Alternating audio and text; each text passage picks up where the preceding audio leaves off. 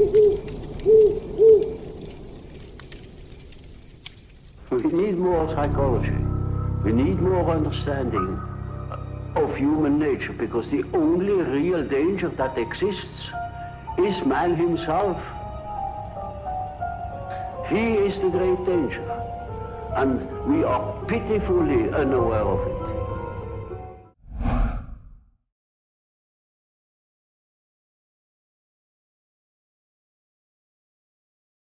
I think I found the smoking gun here. There was a recent scientific study published in Antiviral Research, 10 February 2020, by 3 scientists from France and 1 from Montreal, who did a genetic analysis of the Wuhan coronavirus, and they said, quote, "It may provide a gain of function of the 219 coronavirus for efficient spreading in the human population compared to other viruses." Let me repeat that. May provide a gain of function to the 2019 coronavirus for efficient spreading in the human population compared to other lineage coronaviruses. That's the smoking gun for a offensive biological warfare agent. Gain of function properties is a tip-off. It's only useful for offensive biological warfare activity, and it is typically conducted in either it's so dangerous, in either a BSL-4 or a BSL-3 facility, and there in Wuhan you have the only BSL-4 facility in China. So I think it's clear it came out of this lab. Gain of function, it's means its DNA genetically engineered to be more lethal and more more infectious. Clearly, what we're seeing now with this coronavirus, it is basically SARS, which is already a weaponized version of a coronavirus that is leaked out of that laboratory at least twice before. And then it is given gain of function properties, which basically means it can travel by air for at least 6 feet and is more lethal. SARS lethality was about 10%. Lancet estimates here the lethality is about 15%. If you disaggregate Chinese government figures, it's about 17%. And there's a British public health authority who said he thinks it's about 18%. So I think that's a fair and accurate statement. Second, we have an article here from the NatMed, 2015, December 21. SARS-like cluster of circulating bacteronuses show potential for human emergence. This was at the University of North Carolina. In Chapel Hill. They have a biosafety lab level 3 there, and I have previously condemned them for using gain of function work on MERS, which is the Middle East respiratory syndrome. It is like SARS, only more dangerous. It has a 33% lethality rate. And they were doing gain of function work there to make it even more lethal. Well, it turns out if you read the article, they admit that they were doing this with SARS, that they were giving it a gain of function activity. And it turns out part of their team was a researcher from China, Zheng Li Shi, Key Laboratory of Special Pathogens and Biosafety, Wuhan Institute of Virology, Chinese Academy of Sciences. And they gave a grant to the University of North Carolina to get their scientists in on this extremely dangerous Nazi-type biological warfare work. So it appears that what happened was instead of stealing this technology, China bought it. And they bought it from the lab there at the University of North Carolina. They put their person in there. They took the technology and they brought it back to the Wuhan lab. It's right there. This fellow works for the Wuhan lab. And it also appears that the North Carolina lab got cells from Fort Detrick, which is the U.S. Major facility for the research, development, testing, stockpiling of biological weapons. Fort Detrick is the U.S. equivalent of Porton Down.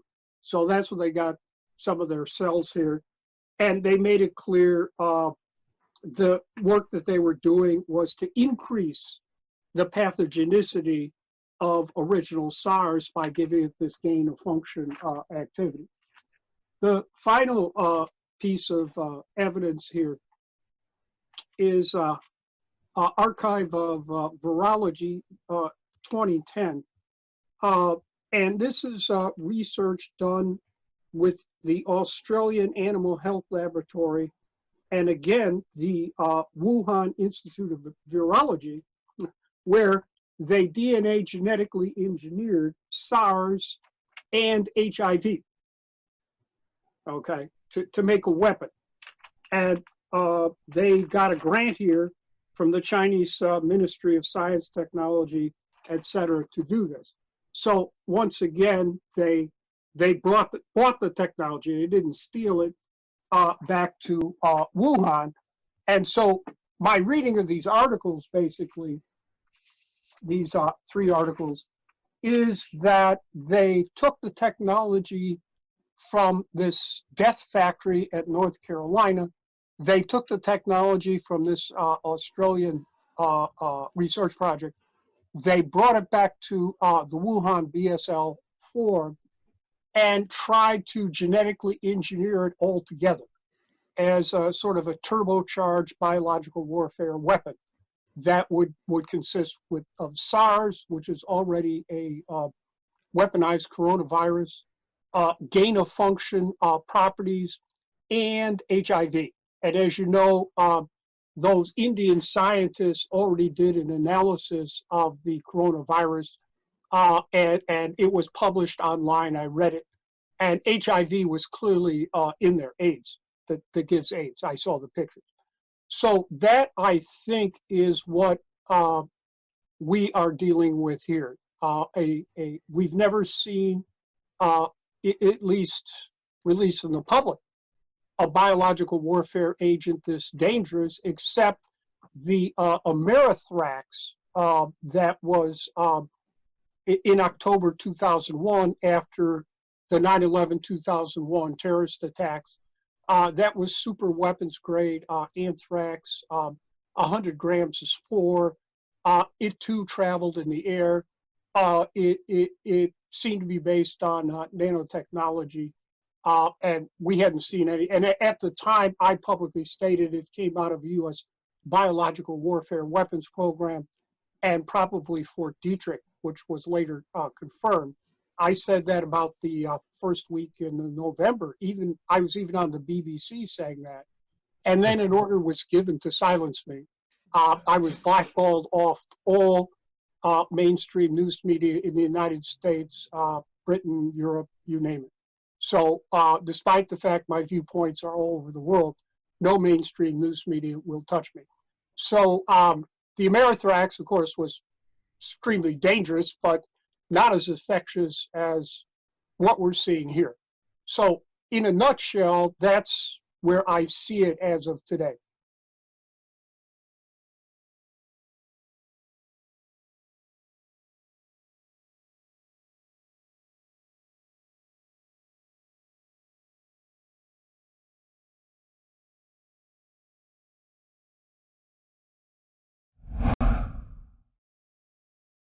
Sorry about the delay there, folks. Was just checking on the tech here.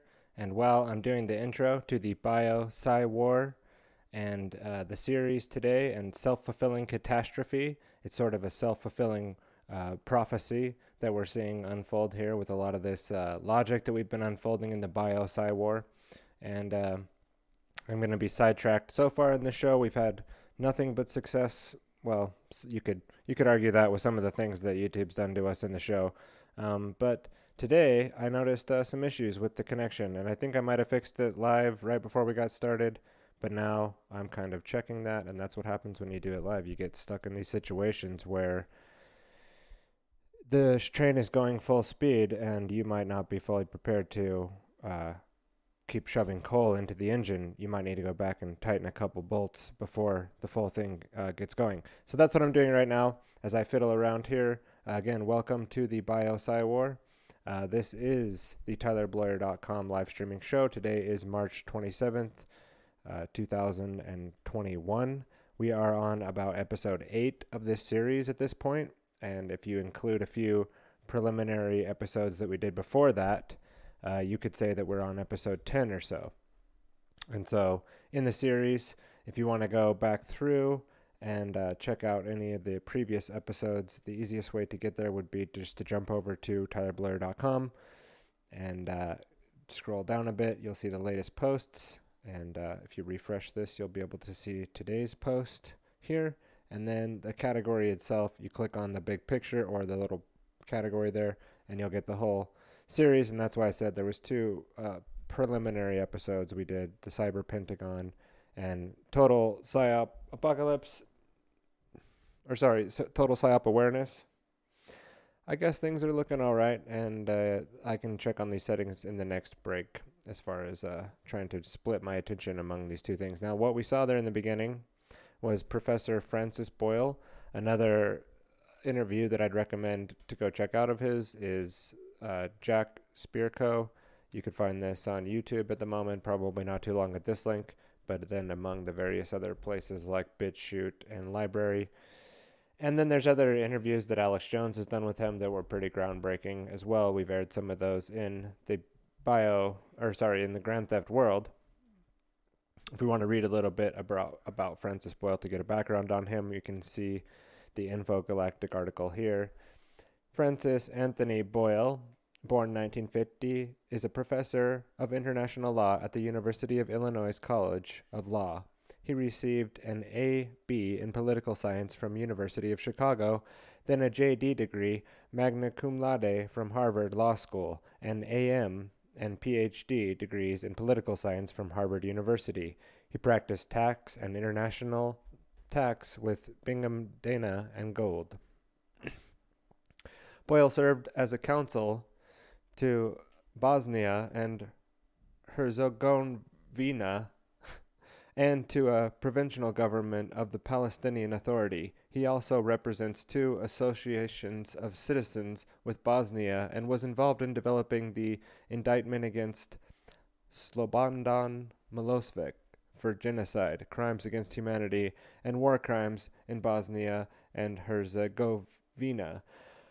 Over his career, he has represented national and international bodies, including Blackfoot Nation in Canada, the Nation of Hawaii, and the Lakota Nation, as well as numerous individual death penalty and human rights cases.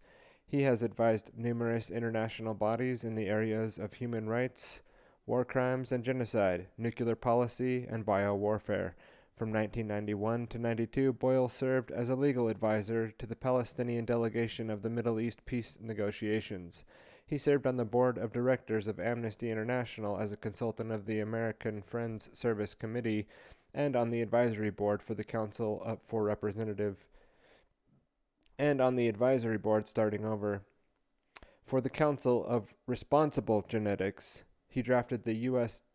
domestic implementing legislation for the Biological Weapons Convention, known as the Biological Weapons Anti-Terrorism Act of 1989. That was approved unanimously by both houses of the U.S. Congress and signed into law by President George Herbert Walker Bush, George H.W. Now, so that's a little bit of background there on Boyle, and as you can see, that he's not just some guy with a bunch of research papers stacked behind him. You know, this is someday what I aspire to be. We're starting a short collection here. Maybe we can keep it a little bit more organized, But I'm just kidding about that. I don't mean to make light of this man's serious and profound level of knowledge about what he was discussing there in the beginning. And so we opened up with Francis Boyle. We're going to cruise right into some things today, including this next quote from Gene Wars, Military Control Over the New Genetic Technologies, from Charles Pilar and Keith R. Yamamoto. And the reason why we're going to jump to this book again, and we've jumped to it 3 or 4 times in the Bio-PsyWar, is there's a quote from Boyle that we'll read up to and get to here in a moment. And we'll read from page 166 through 169 in Gene Wars, a book from 1988. Again, we've read from this book a few times, and I'll put the link to the book in the show notes. But let's go ahead and read from page 166, the section, A Question of Tactics. Those in the chat can let me know how things sound. Last week we had a buzzing. I seem to have addressed that this week. Hopefully that's true.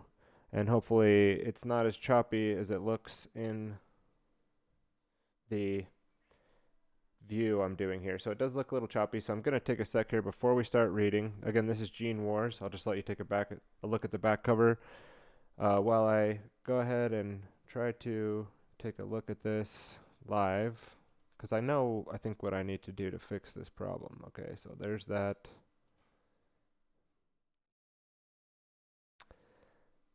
It could just be that one of the alphabet agencies is messing with the stream today. No, I'm just kidding.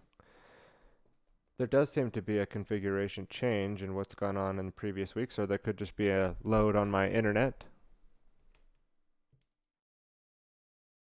All right. Well, we'll hope that the live stream looks all right. It seems to be fine on my phone, so it could just be that we need to close that. And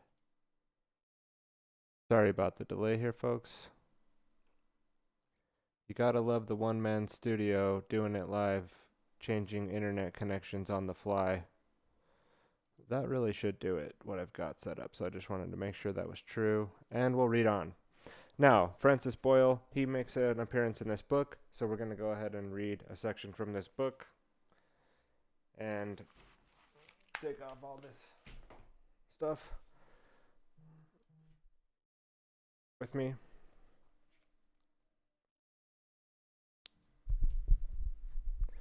In 1980, the first Biological Weapons Convention Review Conference was held. The conferees affirmed that the treaty, quote, has provided sufficient comprehensive... Okay, so let me start over. Hold on, sorry. In 1980, the Biological Weapons Convention Review Conference was held. The conferees affirmed that the treaty, quote, had proved sufficiently comprehensive to have covered recent scientific and technological developments, unquote. Further, they said new agents developed using rDNA that would be, quote, unlikely to improve upon known agents to the extent of providing compelling advantages for illegal production of military use in foreseeable futures, unquote. In essence, this view holds that changes in biological weapons technology have been quantitative rather than qualitative. Therefore, fundamental changes in existing sanctions are unnecessary. But the accelerating pace of biotechnology continued to generate fears, in and out of government, that the treaty regimes was deterring and that it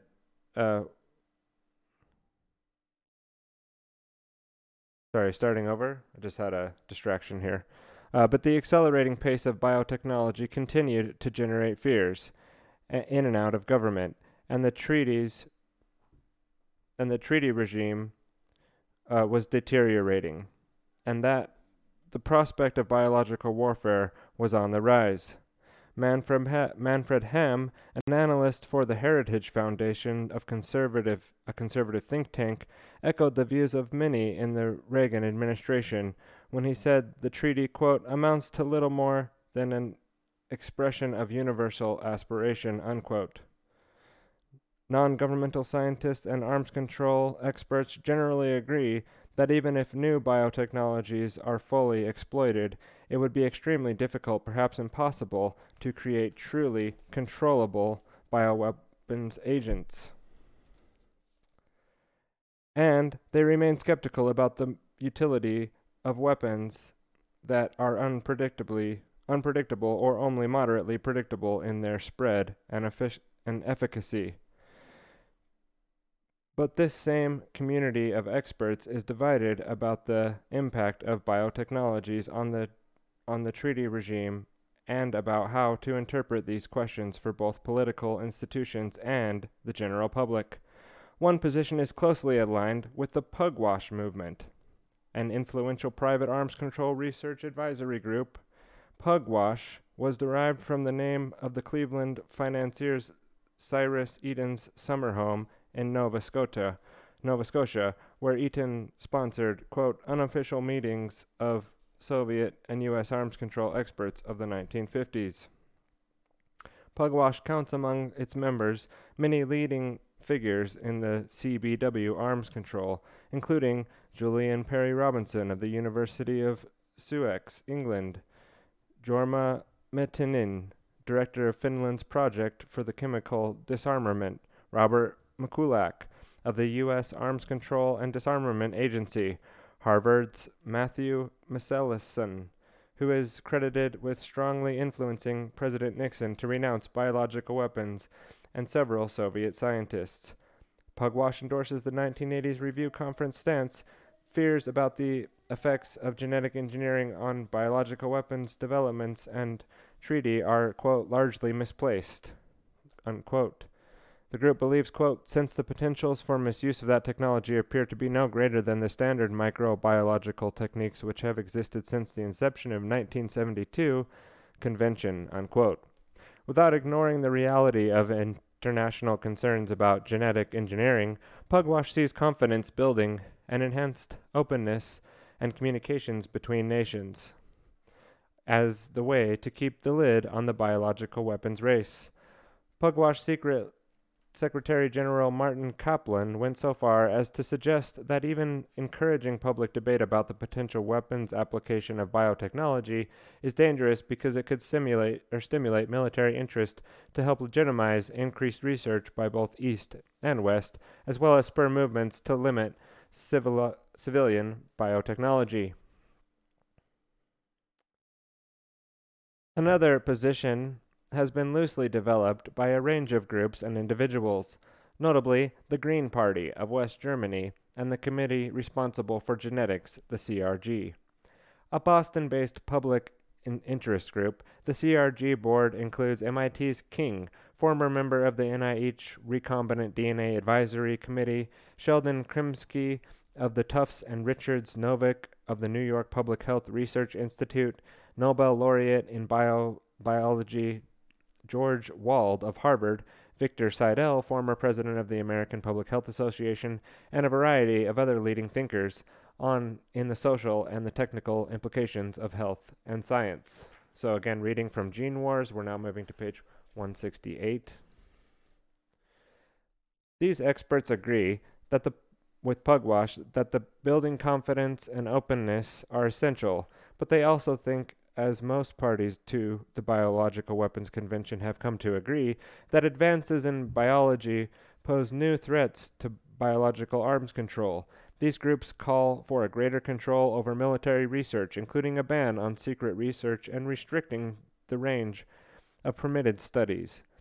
The Greens have demanded a moratorium on all military research using genetic engineering.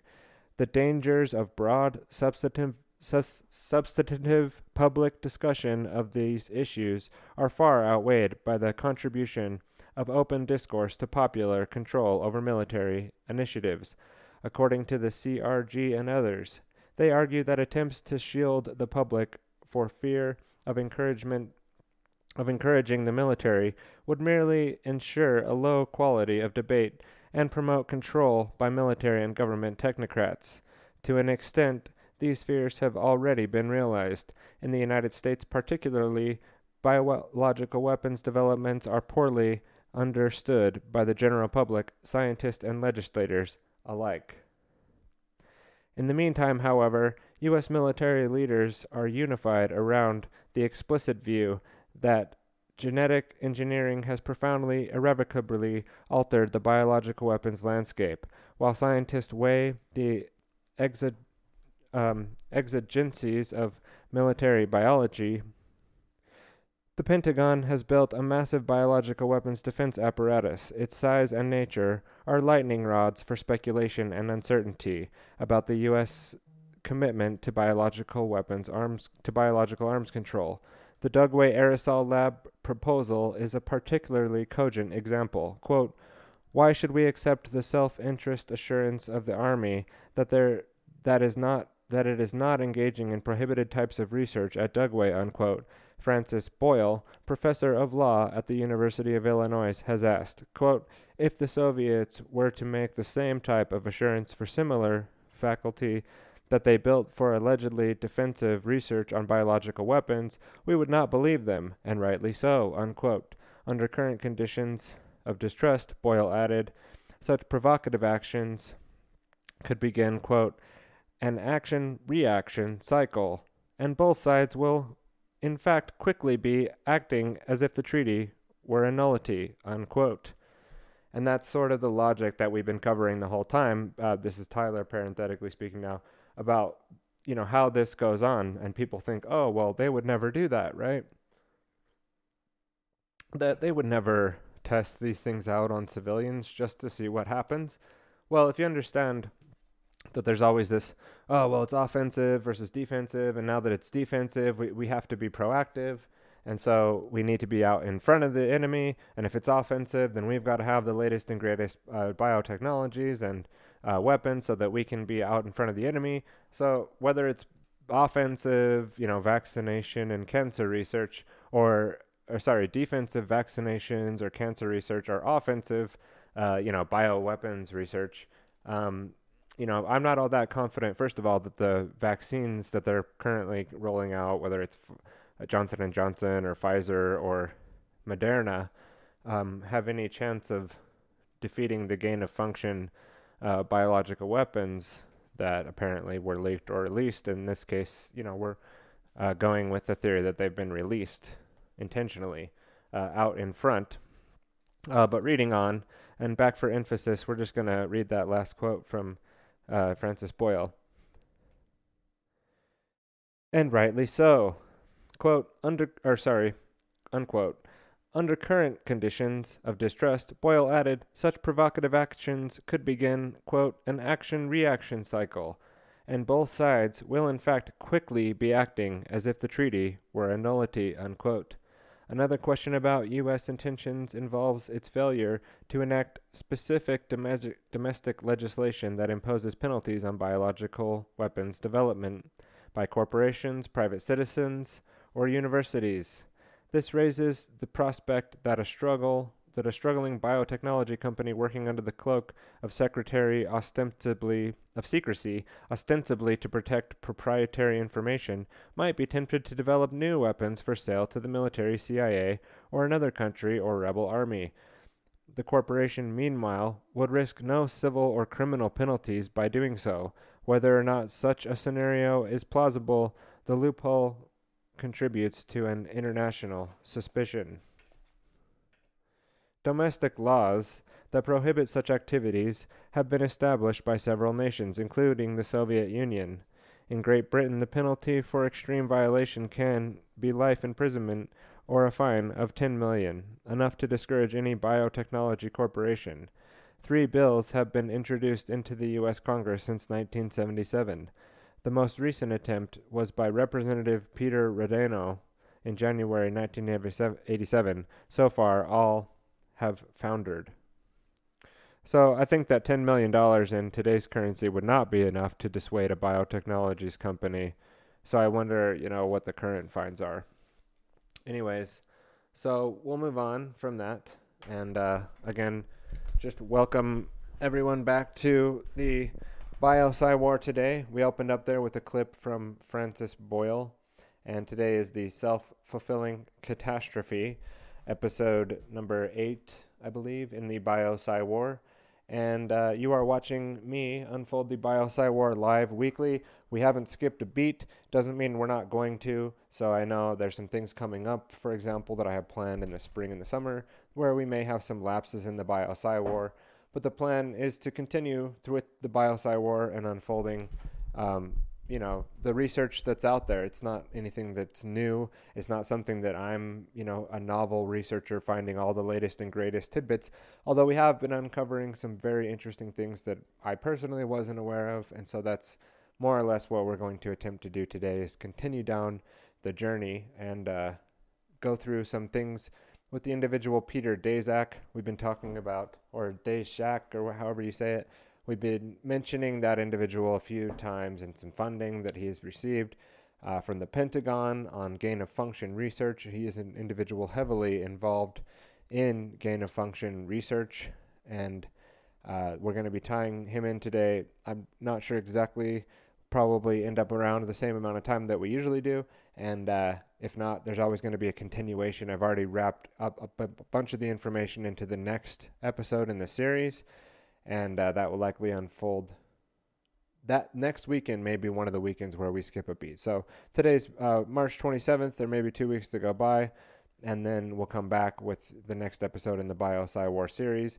But I am excited and a little nervous to unpack the information today, only because sometimes I'm only, recently coming across some of the things that I cover, and I don't get it exactly right. And I fumble, and it's live, and I try to prepare. So I appreciate those for sticking with me throughout this. I don't claim to be perfect.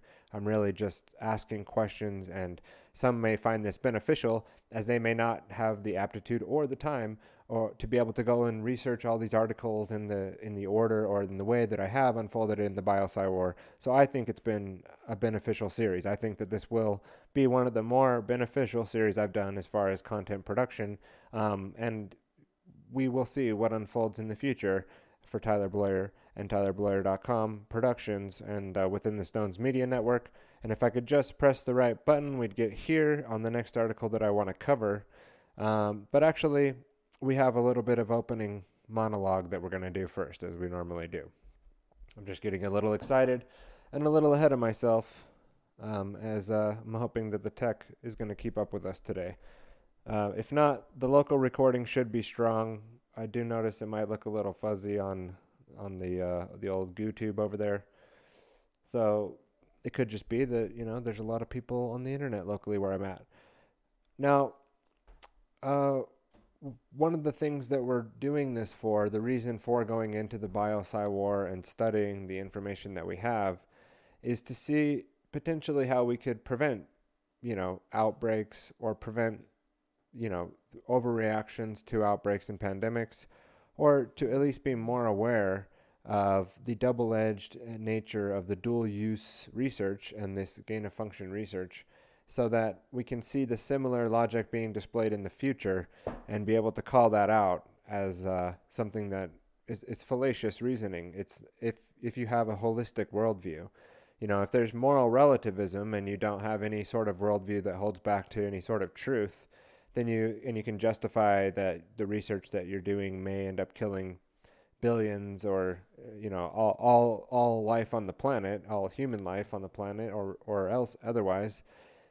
Then I suppose that's a dangerous worldview to hold in the long run for humanity, if we're holding this in a general sense of society, that this is the sort of things that we should be doing. Now, again, there is the issue of another entity on the planet researching these things and potentially releasing it. So if we don't research it here in our own labs, how do we get to the point where we can protect ourselves when these biological weapons might be released? So I do understand the predicament. So I suppose that the roots and to this problem are much deeper than just what we're looking at now, is more of the branches and the bars on the cage, or the leaves on the tree of the root of all evil. And the real problem here is an existential crisis and an immorality. Humanity has become degraded and fallen in a way that now this is the results that we're getting. This is not the cause of anything. These are results of a degraded broken human species. And when you look at things like government and master and slave dynamic relationships, it's something that's a pandemic of itself, a worldview pandemic. And these are more virus-like sheddings that we're seeing. These are the symptoms of an internal sickness that goes on, an internal corruption, an internal crisis and pandemic. And so when I see people like Al Gore out there talking about the climate crisis, or Bill Gates talking about the crisis in climate, I see these guys as far more knowledgeable than people give them credit for into things like the occult and the dual-edged nature of reality and the duality of words and symbols. And I think, and this could be an interpretation that you could take it or leave it, but that they're talking mainly about internal climate, internal division, building walls internally. The walls were really Clinton walls when you want to get down to the brass tacks of it. The Clinton administration funded the wall building and the fence building along the border heavily. The reason why we're talking about it so much in the Trump administration and things like these are internal crises that these Masons, these people like Gore, more occult type people, they're talking internally, the crisis that they're creating inside. It's an internal dynamic that they're talking about. They're always talking about it's heating up, and now it's cooling down, and now we're going to cool it down by controlling the weather. And so like what they're talking about is controlling the consciousness, mass consciousness. I was going to say Mass Control by Jim Keith back here, that they're involved in manipulating reality as such as from a consciousness level. So they're talking about, a pandemic going on inside of us, a crisis, an epidemic of our consciousness. And you can take that or leave it as you want, but as you listen to things in the mainstream from the perspective maybe that we're coming here in the Bio-PsyWar, and then see these guys that know about a lot of the stuff that we're talking about, but get up there and they're pitching their investments and how great their vaccines are going to be, and if we just bring the numbers and the population to this CO2 numbers equals 0, then everything's going to be fine. And you realize like we expel CO2. Like we are a carbon-based life form. So when he's talking about bringing these numbers to 0, what is he really talking about? And when he's talking about, blocking out the sun with his aerosol spraying, and he's also involved in funding nanotechnologies and Moderna's software technology. Like, do you think that he's not crossing these technologies together in the grand scheme of things, or that it's all coming from Bill Gates' mind, No, there's a higher agenda. A lot of these agendas do connect. And back in the beginning of COVID going down, I was saying, they're going to connect this into global warming. Watch, they're going to say like, oh, now that everything's locked down, look how great it is that the planet is healing. And if we can just continue in this direction, so they're, taking advantage of this. And, just this year, had Bill Gates come out with his book, How to Avoid a Climate Crisis, How to Avoid a Climate Disaster, right? And I think we did read some of this into the preliminary episodes before we got into the actual Bio-PsyWar. But if you don't think Bill Gates is involved in funding the Moderna vaccinations and also highly concerned about the climate disaster, some of the stories that came out this week showed that Mr. Gates is funding the spraying of aerosol sprays into the air to prevent, global warming, and they're going to roll this out as if they haven't already been rolling it out. As we covered John Brennan last week talking about how he's highly interested in how the aerosolized spraying of things in the air could really help you out in the long run and save the whole planet. And then he was also talking about biological weapons being the number one threat. So, you put all this stuff together, and what I see is that they're going to be spraying mRNA-type software, nanotechnologies into the air. And in that way, they could prevent live biological weapons attacks from non-state actors, from state actors, from military, from people making things up in their garage and releasing them in the subway system, or the army or something doing it. And at that point, they could then release the daily, software update to fight against that. And I'm just putting this together with what DARPA has been talking about. They're doing with this, with the nano spraying that we were talking about last week that's been going on, and Bill Gates's different octopus arms, that he's got all the things that he's got going on, and the things they've been talking about this week, as well as, what was it, the CIA spraying Colombia with glyphosate or something. And that might sound bizarre, but like, let's just see something really quick. Like, where did I see that? I'm gonna do it live. I'm gonna pull it up here while everybody gets a little glimpse of the wide shot control room there. Let's see.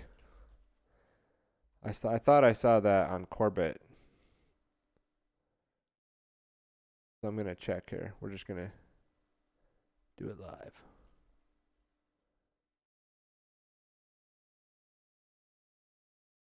It might have been from New World Next Week with James Evan Pilato.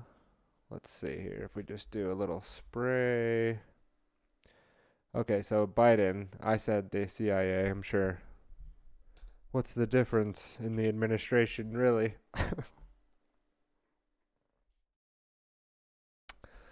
Biden pushes Colombia to restart glyphosate spraying program.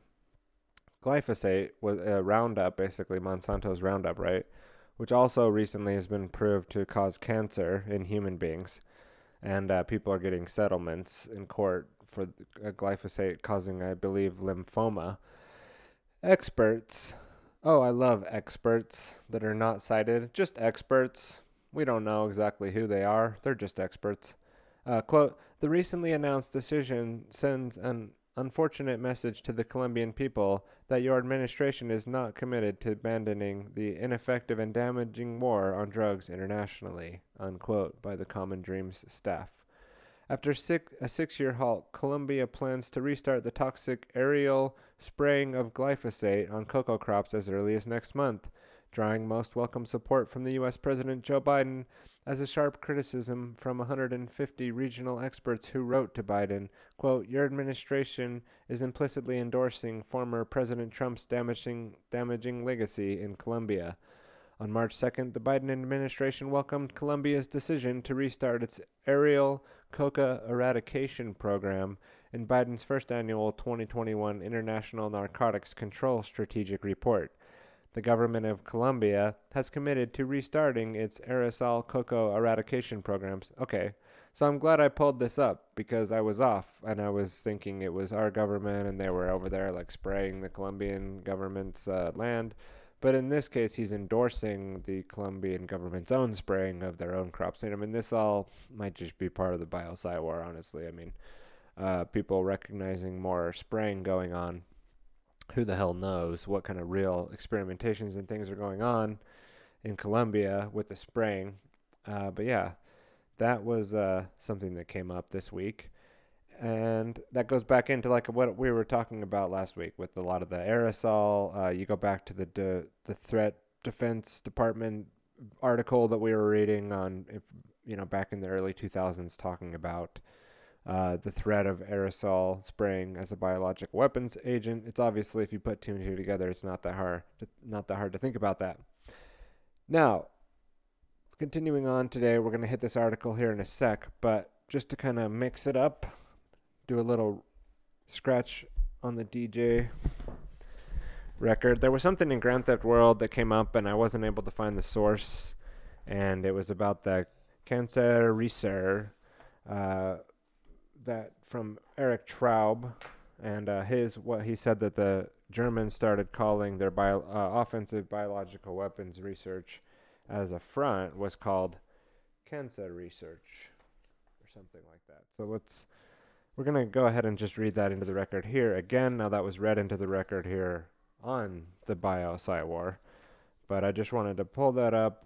I'd be fine to cover it again in the Grand Theft World as well. Oh yeah, see, I get Traub and Blom confused. I've been making that mistake recently as well. In this case, we're talking about Blom. Let's just read here. Dr. Batchelder, and here actually they're reading about what they're talking about here is the 8-ball, and the 8-ball, I believe, was the aerosolized laboratory built in Dietrich. Let's read a little bit about that. And that was developed by this Dr. Batchelder, and we've read this into the record before. Inside the 8-ball, airflow would simulate weather systems, with the scientists on the outside controlling temperatures of the inside with a range of 55 to 90 degrees Fahrenheit. Humidity could be controlled inside the 8-ball to fluctuate between 30 and 100%. This state-of-the-art environmental control would allow Dietrich scientists to understand how aerosolized biological agents would work at different altitudes in open air. The sphere would weigh more than 131 tons and would stand 4 stories tall. A catwalk around its center would allow scientists to observe through portholes the test subjects sitting inside as they were exposed to the world's deadliest germs. The Chicago Bridge and Iron Works agreed to a delivery date of 1949. With the chamber's design complete, Dr. Batchelder prepared to travel to Germany. There was an important German scientist who had just now become available for an interview. This was a man who was known to more than almost anyone else in the world about biological weapons. He was particularly knowledgeable about weaponized bubonic plague. The physician was Dr. Kurt Blom, the former Deputy Surgeon General of the Third Reich. He had just been acquitted of war crimes at the Nuremberg doctor's trial, and now he was back on the paperclip list. The doctor's trial had been for over 42 days. It was October 2nd, 1947, and a message from Heidelberg marked, quote, secret and confidential, unquote, arrived on the desk of the chief of the Chemical Corps. It read, quote, available now for interrogation on biological warfare matters is Dr. Kurt Blom, unquote. A meeting was arranged for November 10th, 1947, between Blom and Batchelder. Present alongside Dr. Batchelder were Dietrich doctors Dr. Charles R. Phillips and specialist in de-sterilization Dr. Donald W. Faulkner, and explosive experts, and Dr. A. W. Gorlick, a dosage expert. Lieutenant R. W. Swanson represented the U.S. Navy, and Lieutenant Colonel Warren S. L. Leroy represented the Army's European Command Headquarters, and interpreter and a stenographer were also present. Dr. Blom was told in advance that everything discussed would be classified. Dr. Batchelder first spoke, setting the tone for the all-day affair. Quote, we have come to interview Dr. Blom personally as well as professionally, unquote. Batchelder said, quote, we have friends in Germany, scientific friends, and this is an opportunity for us to enjoy meeting Dr. Blom and to discuss our various problems with him, unquote. To begin, Batchelder asked, quote, would it be possible for Dr. Blom to give an overall picture of the information that he has, the nature of the world under discussion? Blom spoke in English, pausing on occasion for an interpreter to help him with a word. Quote, in 1943, I received orders from Göring for all the research of biological warfare, unquote, Blom explained. Quote, all the research for biological weapons would fall under the name Cancer Research. Cancer research had already started long before that, and I was already working all the time. But in order to keep this development secret, the Reich disguised it, unquote. Dr. Blom laid out the command structure of those involved in his biological weapons work under Himmler, and where the men were now, it was surprisingly small group of, quote, around 20, unquote, men as head of the Reich Research Council. Blom explained Göring was at the top, and the Reich's dictator of science. So the important point there was just being that, that it's not hard for a country in the sense of national security to disguise biological weapons research on the offensive to, just call it cancer research or vaccine research, as we've seen in other instances. And, the Germans do it, the Russians do it, and the Americans do it, and the Japanese do it, and the Chinese do it. There's really, like, probably no country who has modern, BSL-4 facilities who's not studying, like, offensive aerosolized agents, which is why everybody's all, so concerned about everything, right? Because there's that chance, and they know it, and everybody knows it, so they're going to keep escalating things under the guise of vaccine research or of cancer research, right? So it's not that there's no legitimate cancer research, but what we're finding out is that a lot of the cancers are caused by viruses injected inside of people. And what it appears like, if you read into a book that I still need to go through, but The Plague of Corruption over here, or look at Dr. Judy Mikovic's research, the way that cancers are getting inside of people are from vaccinations and injecting RNA and live viruses inside of people. So yeah, just tying that in, and so you'll keep that clue there, that as you move forward and you hear about the military or DARPA studying vaccines or cancer, that there's always the other side of that dual-edged use, or that double-edged sword, you could say, that could be leaked. Somebody could get that information now with technology and make biological weapons homemade in their garage, in their lab, in their garage, right? So the tracking, the tracing, the monitoring, that's what's going to be coming more and more into people's lives as they not only try to find ways to mitigate the biological weapons that have been released, but also tracking, like, the release of biological weapons. Okay, so now we're going to get into a little bit of the gain of function today, and reading from an article, Organic Consumers Association. I believe I've actually read a little bit of this, so we're going to go through this kind of quickly, and then we'll continue on. So COVID-19 reckless gain of function experiments lie at the root of the pandemic, from July 23rd of 2020, by Ronnie Cummins and Alexis Baden-Meyer. It starts out here with a quote: "Gain of function studies are, according to the U.S. Department of Health Services research, which involves increasing the capacity of pathogen to cause illness. This method is controversial because it can also risk new viruses leaking out of laboratories and into populations.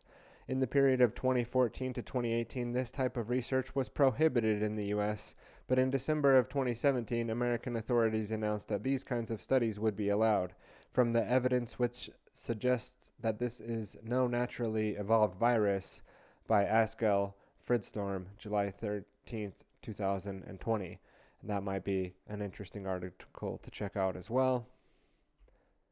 But we'll just stay on this side. So I just want to see what else I had highlighted here to read. This is a longer one.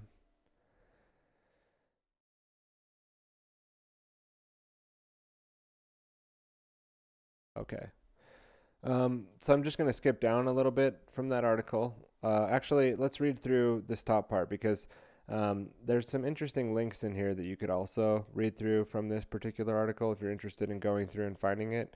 But let's just read a little bit. "Despite an ongoing cover-up by government authorities, the biotech industry, the military-industrial complex, the mass media, there is a growing scientific consensus that the COVID-19 virus was created most likely accidentally, leaked from a dual-use military-civilian lab in Wuhan, China. The ensuing pandemic, currently with 14 million infected and 585,000 dead, which has precipitated a global economic meltdown, is the predictable yet preventable collateral damage of a reckless, decades-long, and accident-prone biodefense biowarfare program carried out by the U.S., including with both the Obama and Trump administrations and their predecessors, China, Russia, and the other highly industrialized and militarized nations. Unbeknownst to the public, a shadowy international network of thousands of virologists, gene engineers, military scientists, and biotech entrepreneurs are weaponizing viruses and microorganisms in civilian and military labs under the euphemism of gain-of-function research. They hide behind the quote guise of quote biodefense and quote biomedicine, unquote. But as investigative reporters and bioweapons expert Sam Husseini writes, gain-of-function biowarfare scientists in labs such as Wuhan, China, or Fort Detrick, Maryland, are deliberately and recklessly evading international law. Quote, governments that participate in such biological weapons research generally distinguish between biowarfare and biodefense, as if to paint such defense programs as necessary. But this is rhetorical sleight of hand. The two concepts are largely indistinguishable. Biodefense implies tactic biowarfare, breeding more dangerous pathogens for the alleged purpose of finding a way to fight them. While this work appears to have succeeded in creating deadly and infectious agents, including deadlier flu strains, such defense research is important in its ability to defend us from this pandemic. A growing arsenal of Frankenstein viruses and microorganisms have been created. And that was the end of that quote from that gentleman. I don't see the name there. Sami Husseini. That's the end of that quote. And moving on in the article from COVID-19, reckless gain-of-function experiments lie at the root of the pandemic from July 23rd of 2020. A growing arsenal of Frankenstein viruses and microorganisms have been created despite U.S. and international laws supposedly banning biowarfare, bioweapons, and experimentation. A disturbing number of these so-called dual-use biowarfare biodefense labs have experienced leaks, accidents, thefts, and even deliberate releases like the 2001 anthrax attack over the past 3 decades. The creation of COVID-19, engineered by repeatedly, quote, passaging, unquote, a bat virus through animal and human cells, or a genetic engineering or splicing specific genetic sequences into the virus, violating a ban on gain-of-function experiments called for by many of the world's top scientists. These experiments also violated precautionary principles of Global Biowarfare Convention designed to prevent the accidental or deliberate release of biological weapons of mass destruction. Despite the 24/7 story that the virus jumped accidentally from bats into humans, relentlessly peddled by the Chinese government, the World Health Organization, which was supposedly monitoring the Wuhan lab, the U.S. National Institute of Health, which providing funding for the Wuhan gain-of-function experiments, the Trump administration, global military and intelligence agencies, government and corporate-funded entities such as the EcoHealth Alliance, and the mass media, there is mounting evidence that the COVID-19 was caused not by an accident in nature, but by a lab escape or leak. Fortunately, the media outlets aren't afraid to question this carefully orchestrated narrative. Here are a few examples. From GM Watch, the headline, "The Lab Escape Theory of SARS-CoV-2 Origin Gaining Scientific Support," from May 28th of 2020. Another article, Bulletin of Atomic Scientists, titled, "Did the SARS-CoV-2 virus arise from bat coronavirus's research program in Chinese laboratory? Very possible," from June 4th, 2020. And there's like 4 or 5 other articles here. It just talks a little bit about gain-of-function, so we'll read this part. Gain-of-function experiments on bat viruses aren't new. Going back decades, these types of experiments have been publicly documented in a series of peer-reviewed scientific papers co-authored by Director of Wuhan Labs, Dr. Sinjli Shi, popularly known as the Batwoman. Publishers' papers revealed that researchers have been collecting samples and carrying out experiments to manipulate the bat coronavirus so that it can readily infect human cells. For example, the 2008 article in the Journal of Virology, Sheng Li and other scientists reported on how Chinese and U.S. scientists have genetically engineered like viruses from horseshoe bats to enable the virus to gain entry into human cells. These highly controversial gain-of-function experiments at the Wuhan lab were funded in large part by the U.S. National Institute of Health, the National Institute of Allergies and Infectious Disease, or NIAID, under the direction of Anthony Fauci, and the U.S.-based EcoHealth Alliance, led by Peter Daszak, who became a ubiquitous spokesperson for the, quote, "it evolved in nature and jumped into humans," unquote, story. Fauci, who since 1984 has held government positions under 6 presidents, both Republican and Democrat, has been a strong advocate for the U.S. government funding of gain-of-function experimentation. Fauci claims with little or no justification that risky gain-of-function research can help develop new vaccines for pandemics, despite the fact that 30 years of these dangerous experiments have not delivered any tangible benefits such as the cures or safe vaccines. In 2014, the Obama administration followed a series of lab accidents and, responding to a petition signed by more than 300 global scientists, declared a temporary, albeit partial, quote, pause, unquote, on funding of gain-of-function experiments in the U.S. Exemptions to this, quote, pause, unquote, eventually reviewed by a secret government panel, were nonetheless allowed to go forward. It's hard to skip forward, but in the essence of time, I'm just going to skip down a little bit and say, in Newsweek recently reported some of the details relating to the Trump administration's funding scientists at the Wuhan Institute of Virology and other institutes for work on gain-of-function research on bat coronaviruses. Quote, in 2019, with the backing of the National Institute for Allergy and Infectious Diseases, the National Institute of Health has committed $3.7 million over 6 years for research that included some gain-of-function work. The program followed another $3.7 million 5-year project for the collecting and studying of bat coronaviruses, which ended in 2019, bringing a total to $7.4 million. In April 2020, Trump finally cut off NIH aid to the Wuhan for gain-of-function research as COVID-19 ravaged the globe. EcoHealth Alliance President Peter Daszak said that he and his team were merely studying how coronaviruses spread from bats to humans and claimed not to understand the rationale behind the decision to yank his grant. But Daszak and his collaborators at the Wuhan Institute of Virology weren't just studying how the coronaviruses spread from bats to humans, they were actually making coronaviruses capable of spreading from bats to humans. They were the first to create a bat coronavirus capable of directly infecting humans, rather than, quote, or it's in parentheses, rather than the first needing to evolve in an intermediate animal host, in parentheses.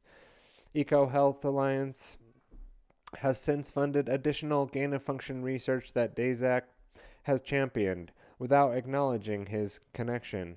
Gain-of-function research funded by EcoHealth Alliance included the 2015 coronavirus SARS chimera, created by a team that included the Wuhan Institute of Virology.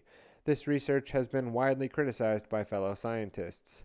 In 2015, a team of researchers, including the scientists at the Wuhan Institute of Virology, created a hybrid version of the bat coronavirus from a virus called SHC-014, which is found in horseshoe bats in China, and the viruses that causes SARS, the severe acute respiratory syndrome. Their chimeras were infected human airway cells, proving that the surface protein of SHC-014 had the necessary structure to bind to the key receptors on cells to infect them. Concerned scientists sounded the alarm. In 2015, Simon Wayne Hobson, a virologist at the Pasteur Institute in Paris, told Nature magazine that the researchers had created a novel virus that, quote, grows remarkably well, unquote, in human cells. Quote, if the virus escaped, nobody could predict the trajectory, unquote. Wayne Hobson disapproved of the study because it would provide little benefit and revealed little about the risk that the wild SHC-014 virus in bats posed to humans. Richard Albright, a biodefense expert at Rutgers University, spoke about the same research, saying, quote, The only impact of this work is the creation in a lab of a new, non-natural risk, unquote. But Daszak spoke out in favor of the research, saying the study's findings, quote, move this virus from a candidate emerging pathogen to a clear and present danger, unquote. Daszak's statements, Daszak's statement is odd, as it seems obvious that it was the research itself that made the virus a clear and present danger, and that couldn't be what he meant. Nature failed to mention that EcoHealth Alliance had funded the research with a U.S. grant. Even the creators of the coronavirus SARS chimera questioned the wisdom of the tinkering with the virus to make them more dangerous to humans. As Nature reported in their paper, the study authors conceded that the funders may think twice about allowing such experiments in the future. Quote, scientific review panels may deem similar studies building chimeric viruses based on circulating strains too risky to pursue, unquote. They write, adding that the discussion is needed as to, quote, whether these types of chimeric viruses studies warrant further investigation versus the inherent risk involved, unquote. It's time for the U.S. government and all governments of the world to demonstrate their compliance with the global ban on chemical and biological weapons of mass destruction, dropping the dangerous pretense that the lab-created virus and microorganisms constitute valid biomedical and biodefensive research. We need a total U.S. and global ban on the dangerous gain-of-function experiments, and we need it now, before the next pandemic escapes or is deliberately released. And again, that article was from the Organic Consumers Association, from Ronnie Cummings and Alexis Baden-Meyer, from July 23rd of 2020. And I do fully agree with the conclusion there at the end, what they said of how we need to, raise awareness about these things in order to help prevent it in the future. And I would also be interested, and maybe I'll be able to link this up in the show notes, this article at the top they link to, about the ongoing evidence that shows that it's not just a virus that jumped from a bat into a human being. And let's see, the next article that I wanted to cover here really quick was called Lab-Made Coronavirus Triggers Debate, and this is from The Scientist. And this is one of those articles that I'll show you a little trick. This is what their paywall thing looks like, but if you install like on Chrome or Brave or I'm sure Firefox, there's a Pocket app. That app you can also have on your phone, and other apps synchronize with it. But the Pocket, you can add this article like to Pocket. You just click Save to Pocket there, and then in Pocket you can then get around that paywall, right? And this is a short article, so we're just going to read this from The Scientist by Jeff Axt. And sometimes with these articles as well, you can just do a quick refresh. It looks like this was from November 16th of 2015 by Jeff Axt. And going to the article. Whoops, wrong article. Okay. Update, March 11th, 2020. On social media and news outlets, a theory has circulated that the coronavirus at the root of the COVID-19 outbreak originated in a research lab. Scientists say there is no evidence that the SARS-CoV-2 virus escaped from a lab. Flecker Nayad, Ralph Baric, an infectious disease researcher at the University of North Carolina at Chapel Hill last week, November 9th, published a study on his team's efforts to engineer a virus with the surface protein of SHC-014 coronavirus found in horseshoe bats in China, and the backbone of one of the causes of human-like severe acute respiratory syndrome, SARS, in mice. The hybrid virus could infect human airway cells and caused disease in mice, according to the team's results, which were published in the Nature Medicine. I believe we've read that article in the Bio-PsyWar. The research demonstrated the ability of the SHC-014 surface protein to bind and infect human cells, validating concerns that in October 2013, the U.S. government put a stop to all federal funding for gain-of-function studies, with particular concern rising about influenza SARS and the Middle Eastern Respiratory Syndrome, MERS. Quote, the NIH National Institute of Health has funded such studies because they help define the fundamental nature of human pathogen interactions, enable the assessment of the pandemic potential of emerging infectious agents, and inform public health and preparedness efforts, unquote, the NIH Director Francis Collins said in a statement at the time. Quote, these studies, however, also entail biosafety and biosecurity risks which need to be understood better, unquote. Barrick's study on, and I believe this person is associated with DASAC's Eco Health Alliance and Predict program, and we'll hear more about them later in this episode.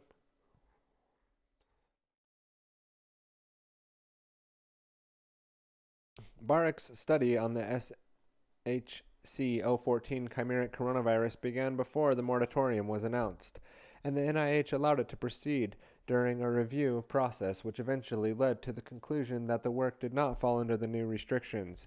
Barrick told Nature, but some researchers, like the Wayne Hobson, disagree with that decision.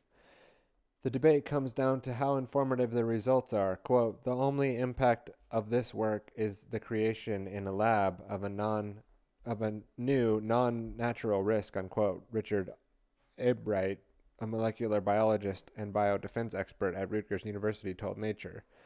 But Barrick and others argued the study's importance. The results move this virus from a candidate emerging pathogen to a clear and present danger. Peter Daszak, president of the Eco Health Alliance, which sample. So we already heard that. Okay, so a little bit of repeat. Let's see. And then there's that. Let's go ahead and close all these tabs down up to where we're at now. And see. And then there was also this moratorium mentioned several times on the gain of function research. This comes from, this is pocket here, but it comes from the moratorium of gain of function research from The Scientist, the same author. Is this what? Oh, okay. And at the top it says, the White House Office of Science and Technology Policy, OSTP, and Department of Health and Human Services last week, October 17th, announced it was launching a detailed review into its so-called gain-of-function research in which pathogens are manipulated to alter their capabilities. And just to confirm, this is from 2014, October 21st, 2014. Such research made headlines in 2012 after two groups instilled the avian influenza virus H5N1 with the ability to transmit between ferrets through the air.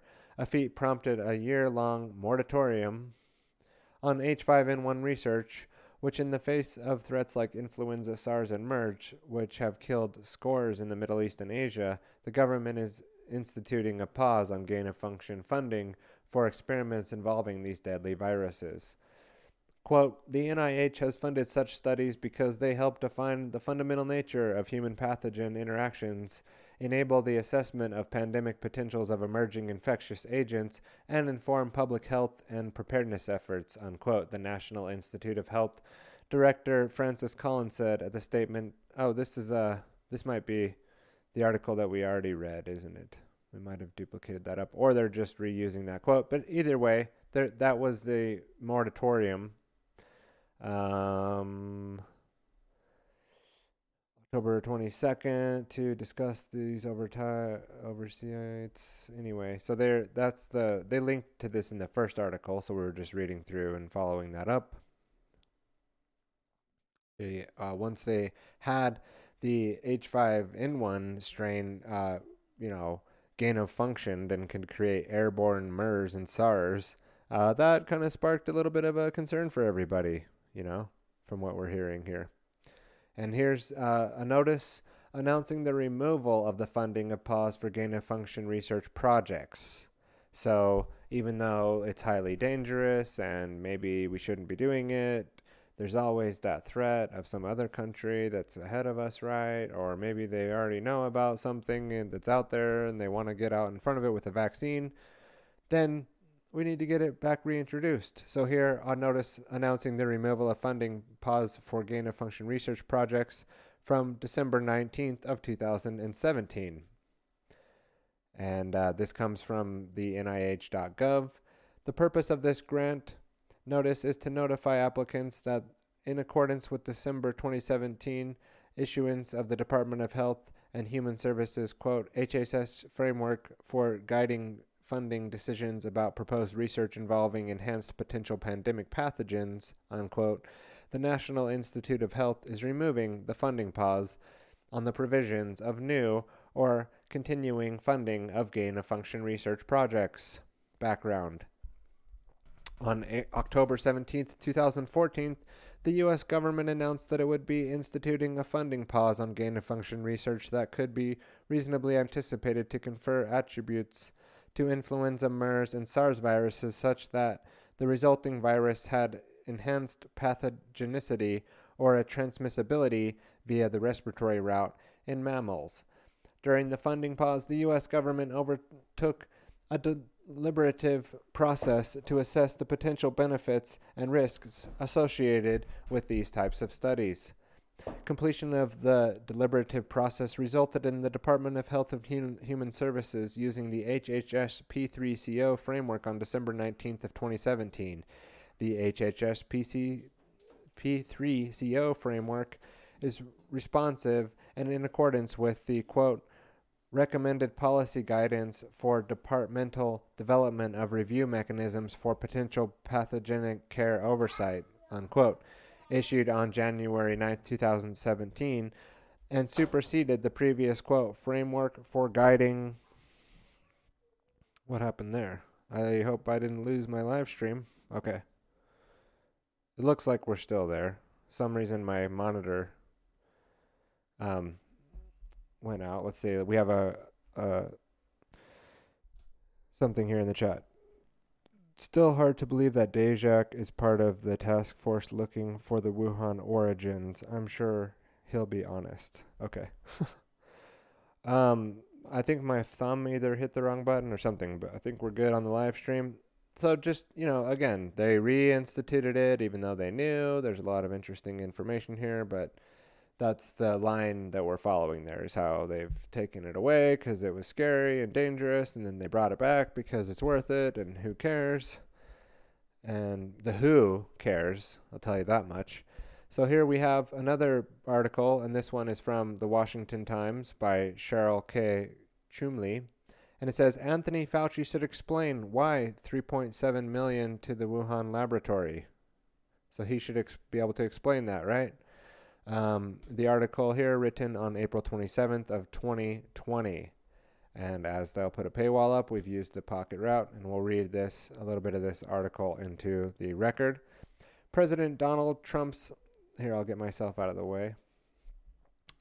President Donald Trump's legal counsel, Rudy Giuliani, in a recent chat on the Cats Roundtable, a New York AM 970 radio, suggests the good U.S. Attorney General move about now would be to investigate key members of the past Barack Obama administration on the Wuhan, China laboratory to see what they knew about it and when they knew it. And then he mentioned Dr. Anthony Fauci specifically. And then he accused the prior team, Obama, of sending $3.7 million to the lab in 2014, at the time when the same team, Obama, had banned the funding of any lab that was involved in the virus experimentation. And then he named Anthony Fauci as the guy who gave the money to the Wuhan Institute of Virology. This, after the Fox News reported more than a week ago that the federal authorities have, quote, high confidence, unquote, in the fact that the COVID-19 disease was caused by the new coronavirus originated in Wuhan. Ouch. Politically speaking, the perception of politically speaking, the perception of one of this administration's loudest voices on the coronavirus front, the one calling for shutdowns and shut-ins and contact tracing / government tracking of American citizens, well, it doesn't look good to have him tied financially to Wuhan. Giuliani, as Red State noted, said this, quote, back in 2014, the Obama administration prohibited the U.S. from giving money to any laboratory, including in the U.S., that was fooling around with these viruses. Prohibited. Despite that, Dr. Fauci gave $3.7 million to the Wuhan laboratory, and then, even after the State Department issued reports about how unsafe the laboratory was and how suspicious they were in the way they were developing a virus that could be transmitted to humans, we never pulled that money, unquote. Giuliani said if he were Attorney General, he'd open an investigation. He also said he didn't, quote, want to make any accusations, unquote, but that, quote, something was, quote, going on, unquote. That, quote, there was more knowledge about what was going on in China with our scientific people than they disclosed to us when it first came out, unquote.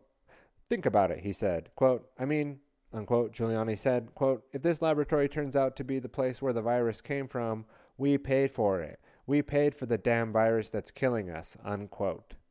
Fauci has been the director of the National Institute of Allergy and Infectious Disease since 1984, and while his agency did send $3.7 million in a grant to EcoHealth Alliance to study, quote, the risk of future coronavirus COV emergence from wildlife using in-depth field investigation across the human-wildlife interface in China, unquote, not all the money went to Wuhan, the Washington Examiner reported. It's also not clear that Fauci was the actual guy who made the funding decision. Still, Fauci was the guy in charge of the agency. Meanwhile, the larger question is why American taxpayers would be funding the Wuhan lab at all. Quote, if I were U.S. Attorney, I'd open an investigation into the Wuhan laboratory, Giuliani said. Quote, and I'd want to know what did we know? How much did we know about the bad practices were there? Who knew about it? And who sent them money anyways? And that person would be sure as heck be in front of a grand jury trying to explain to me, what are you, asleep? Unquote. Good questions, all. Fauci, for his part, has plenty of opportunity. He should he choose, to speak out and address the matter. In fact, he's got the eyes of the nation upon him, not to mention the ears of the president, and this is back when Trump was president. One of the White House press conferences he ought to take quick time out of for telling Americans to stay home, stay quarantined, and stay away from work, and talk about the small matter of $3.7 million funding from his agency to the Wuhan lab. Millions of near-house arrested Americans deserve to know. And that's the end of that article. Again, from the Washington Times. The paywall didn't come up, so maybe I could have just read that right there on the Washington Times. But yeah, I mean, why isn't Fauci ever talking about that? Or Daszak, and how they know that their funding and the research they've been doing is intentionally trying to get these viruses out into transmissibility from the zoological, from the animal world to the human world. And then they do it, and then they gain a function that, and then they add a little AIDS to it, and they add a little MERS to it, and they add a little H1N1, H5N1, you know, little HIV, a little spike receptor in there, you know, little spike protein, and get these things to try to be more virulent and more infectious to human beings. And then it becomes illegal in one country, so they set up their own Fort Detrick lab in Maryland, in Wuhan, the Oswald Institute of Virology over there in Wuhan, China, and set that up and fund it to do the same research that had a moratorium on it here. And that's how they get around these loopholes, right? So, we weren't funding any gain of function research in the United States. But we did give $3.7 million to China to continue that research in their own labs, and which we, fund and control from over here. And then when it leaks out of Wuhan, China, this virus that jumps from a bat and suddenly the whole world is at risk of being infected, something that doesn't ever happen in nature and never is going to happen, maybe in one-off instances, and people do get sick from viruses that animals carry around, that's true.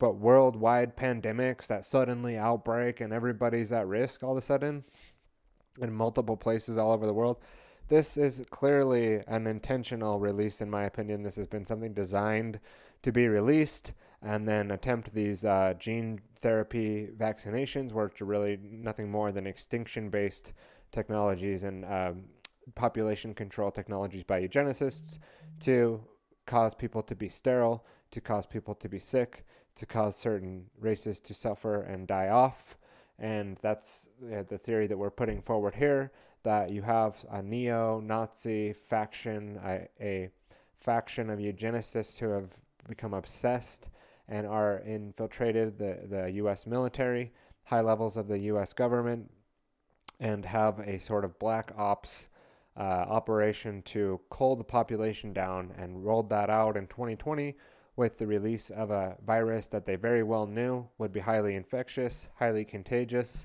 something that they likely already have antidotes for and maybe even vaccines that they could give to their people, their troops, and their people, on their side. And then the rest of the world is getting sick with no cures, and they're using this gene therapy technologies now to insert what could be quite catastrophic technologies into the human genome, and who knows what the future holds for the slave race here on humanity who's being experimented on a mass level with these vaccines. But anyways, a lot more to Fauci and what he knows about the origins of this thing that we're not to know about, right? That we're not to be told about. We're just told that we need to shut up, take the pay cuts that are being caused by all this hyperinflation that they're doing, and just deal with the situation. Maybe wearing full body masks and bodysuits again would be the right response to what's going on. Now, Peter Daszak, we plugged him in here to the brain. Daszak maybe is the right way to say it.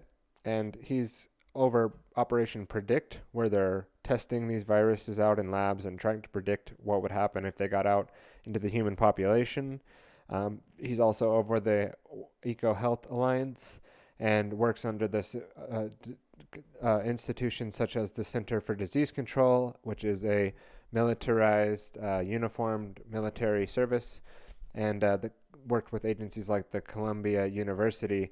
And we're just getting him plugged in here, so I'm just showing you that in the brain there is Peter Daszak, and in the Bio-PsyWar I've got a lot more plugged in on the left as far as resources go for the Bio-PsyWar. I plan to have like all the main resources that you see when you go. I'm trying to keep a compiled list. When you go to each episode, you pull it up, go to the episode, right? And you'll see a See Also section. In the See Also section are like what I think are the most important references that we've come across so far. I'll continue to update that, and then get those See Also sections plugged into the brain on the left so that you can easily access in the brain model. If you go to Bio-PsyWar, you'll have all the resources on the left. You can pull that up quickly. While if you need to pull something up years from now after hearing this and you knew that it was in there and you just couldn't remember, that will be a place where you can find those things. And this could be found just at tylerbloyer.com/brain. It's also in the menu items here. You can just click on the Creature of Control web brain and you'll get to that page. Now moving on, I'm going to have the robot read us this article on Daszak so we can get more familiar with Peter. And it's a longer article.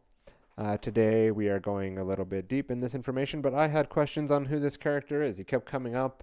The EcoHealth Alliance, as you saw there, may be related to the Wuhan leak, and the funding might have been through NIH and through agencies and laboratories that Peter Daszak was involved with the Predict operation. And so give me a sec here. I'll get this configured, but we'll start in with the robot reading this particular article today. I'm going to pull it down like this, duplicate it, pull this over here. We're doing it live. And then we'll switch to this screen, which will give you a nice view of this black screen. And this is truly doing it live. And we'll just go ahead with this article. This is Peter, Show Me the Money Daszak pulls in big bucks through EcoHealth Alliance for risky virus research, from September 19th of 2020, from Alexis on the Animal Rights Environment Organic Consumers Association. And I thought this was a wonderful article explaining more about Peter Daszak and the research and surroundings behind this particular individual. So again, I'm just going to step away while we let the robot read it to us. I feel like that's been a good process to give me a quick break. These are longer shows. If this was just an hour-long show a week, I could do all the reading and step away. We've already been going for an hour and a half, and we're not even quite halfway through. So I will just allow this to, I'm just trying to get it positioned right so you can see like that, and then we'll do this. Peter, show me the money Daszak pulls in big bucks, through EcoHealth Alliance, for risky virus research. Peter Daszak, president of EcoHealth Alliance, is a top scientific collaborator, grant writer, and spokesperson for virus hunters and gain-of-function/dual-use researchers, in labs both military and civilian. Daszak works with dozens of high-containment laboratories around the world that collect pathogens and use genetic engineering and synthetic biology to make them more infectious, contagious, lethal or drug-resistant.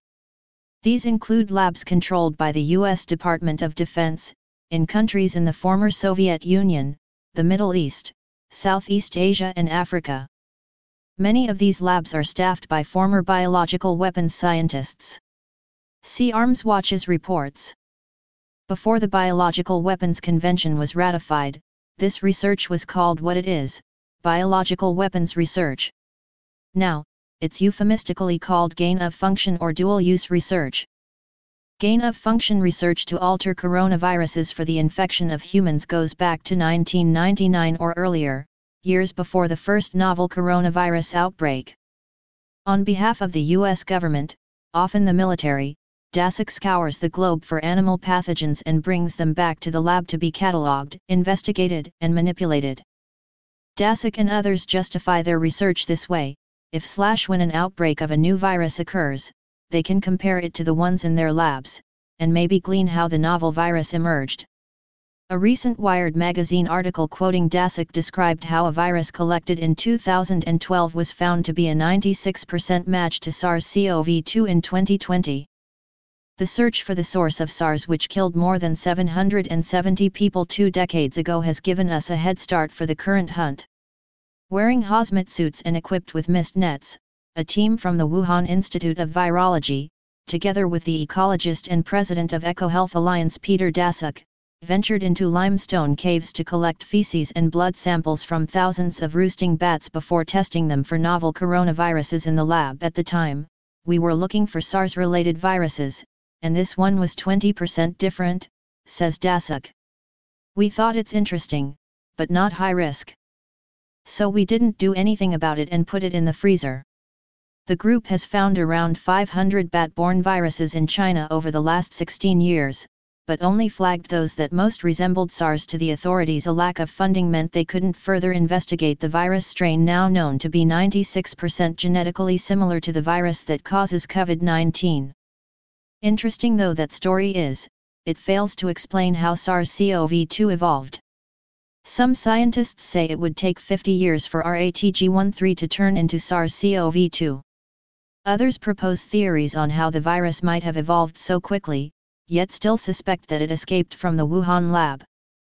Certainly, to learn that the closest known relative to SARS-CoV-2 has been in the care of the gain-of-function researchers at the Wuhan Institute of Virology, for 7 years does nothing to allay suspicions that the virus infected humans only after being tinkered with in a lab. Still, the National Institute of Allergy and Infectious Diseases is going all in on virus hunting.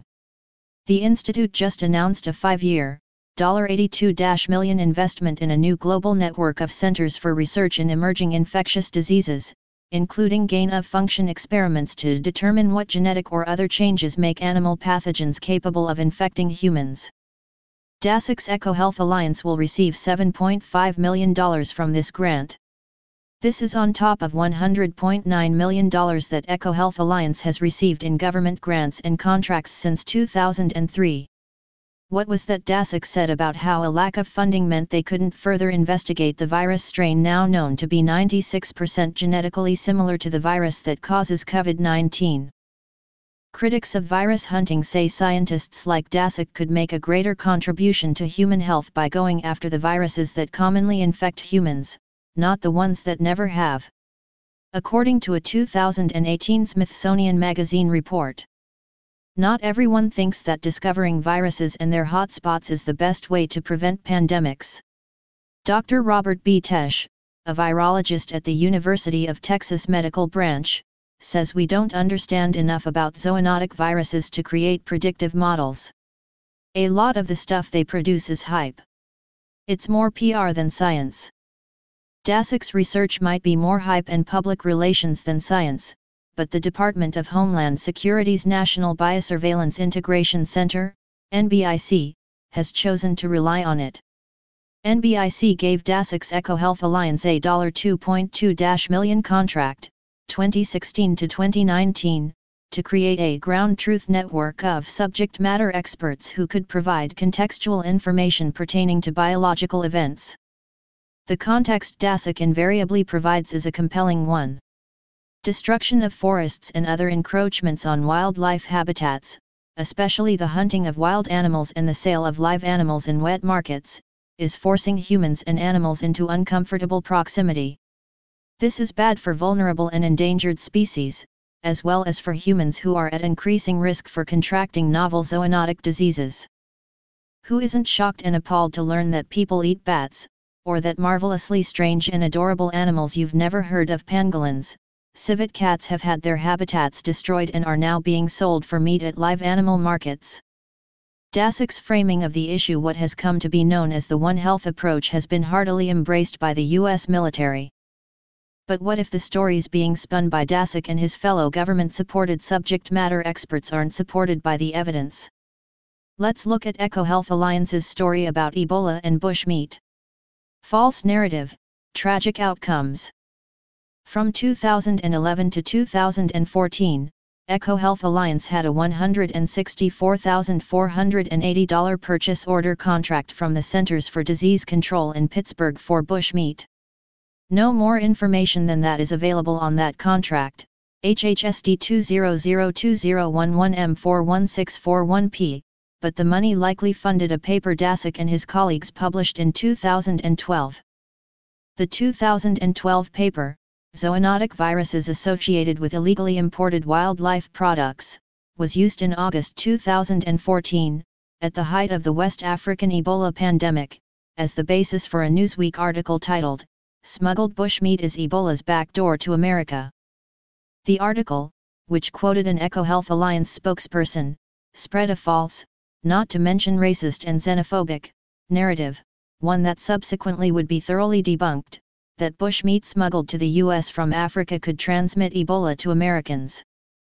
In January 2015, a meeting of the UK Bushmeat Working Group convened. The group countered Dasic's misinformation with the facts, in an article titled, "Ebola and Bushmeat, Myth and Reality." The article stated, as the Ebola virus can remain viable in untreated carcasses for up to 3 to 4 days, there is a risk of transporting it to bushmeat markets, although there is no evidence of this to date. However, the risk of transmitting Ebola in bushmeat overseas to Europe or the USA is extremely low, given the total travel time and the fact that these carcasses are usually smoked, which probably inactivates the virus. The risk of spread to new areas lies with the movement of infected people, not infected meat. Tragically, the misinformation about bushmeat as a primary cause of Ebola transmission had already been communicated to West Africans in the midst of the crisis, through international health organizations, including Dasic's funder, the U.S. Centers for Disease Control and Prevention, CDC. Dasic's misinformation campaign overshadowed the truth that the only way Ebola was actually being transmitted during the pandemic was via contact with the bodily fluids of people sick with Ebola, or with their corpses. Perpetuating mythical theories. The SARS pandemic is another instance where Dasic's theories didn't pan out. It is commonly accepted that the SARS pandemic began in 2002, when humans caught a bat virus from civet cats at a wet market in Guangdong, China. But Dasic and his collaborators admit they have no evidence to explain how the virus leapt from bats to civets to humans. SARS-CoV was found in civets at the Guangdong wet market, but civets aren't the natural reservoir of this virus. Bats are. Only the civets at the market and no farm-raised or wild civets carried the virus. None of the animal traders handling the civets at the market had SARS. When Daszak and his collaborators at the WITH searched the cave in Yunnan for strains of coronavirus similar to human versions, no single bat actually had SARS. Genetic pieces of the various strains would have to be recombined to make up the human version. Adding to the confusion, Yunnan is about 1,000 kilometers from Guangdong. So, how did viruses from bats in Yunnan combine to become deadly to humans, and then travel to civets and people in Guangdong, without causing any illnesses along the way during this 1,000-kilometer trip? No one knows. Just like no one knows how SARS-CoV-2, the virus that causes COVID-19, leapt from bats to pangolins to humans.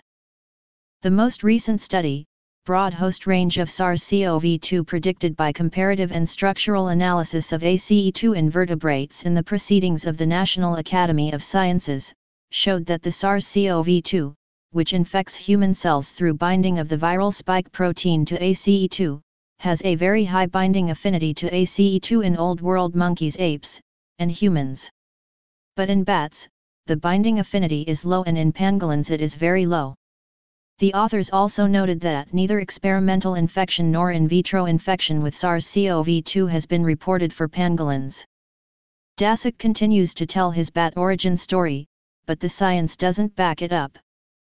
That, along with the fact that dozens of labs conduct gain-of-function research on bat coronaviruses and there are troubling safety issues at these labs, is why the National Institutes of Health, NIH, is investigating the possibility that SARS-CoV-2 escaped from a lab.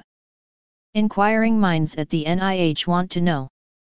On July 8, the NIH sent a letter to Daszak asking EcoHealth Alliance to arrange for an inspection of the WITH by an outside team that would examine the facility's lab and records with specific attention to addressing the question of whether WITH staff had SARS-CoV-2 in their possession prior to December 2019. The WITH and the Wuhan University School of Public Health are listed as subcontractors for EcoHealth Alliance under a $3.7 million NIH grant titled, Understanding the Risk of Bat Coronavirus Emergence. The two institutions also worked as collaborators under another $2.6 million grant, Risk of Viral Emergence from Bats, and under EcoHealth Alliance's largest single source of funding, a $44.2 million subgrant from the University of California at Davis for the PREDICT project, 2015 to 2020. It's the $44.2 million PREDICT grant that EcoHealth Alliance used to fund the gain-of-function experiment by WITH scientist Zhengli Shi and the University of North Carolina at Chapel Hill's Ralph Barrick. Shi and Barrick used genetic engineering and synthetic biology to create a new bat SARS-like virus that can jump directly from its bat hosts to humans. Daszak described the work being done by Shi and Barrick in a 2019 interview. You can manipulate them coronaviruses in the lab pretty easily. Spike protein drives a lot of what happens with the coronavirus, zoonotic risk. So, you can get the sequence, you can build the protein, and we work with Ralph Barrick at UNC to do this. Insert it into a backbone of another virus, and do some work in the lab. The work, a SARS-like cluster of circulating bat coronaviruses, shows potential for human emergence, published in Nature in 2015 during the NIH's moratorium on gain-of-function research, was grandfathered in because it was initiated before the moratorium, officially called the U.S. Government Deliberative Process Research Funding Pause on selected gain-of-function research involving influenza, MERS, and SARS viruses, and because the request by Shi and Barrick to continue their research during the moratorium was approved by the NIH. As a condition of publication, Nature, like most scientific journals, requires authors to submit new DNA and RNA sequences to GenBank, the U.S. National Center for Biotechnology Information Database. Yet the new SARS-like virus Shi and Barrick created wasn't deposited in GenBank until May 2020. Why stop with Wuhan? NIH is right to require that the WITH's lab and records be open to outside inspectors.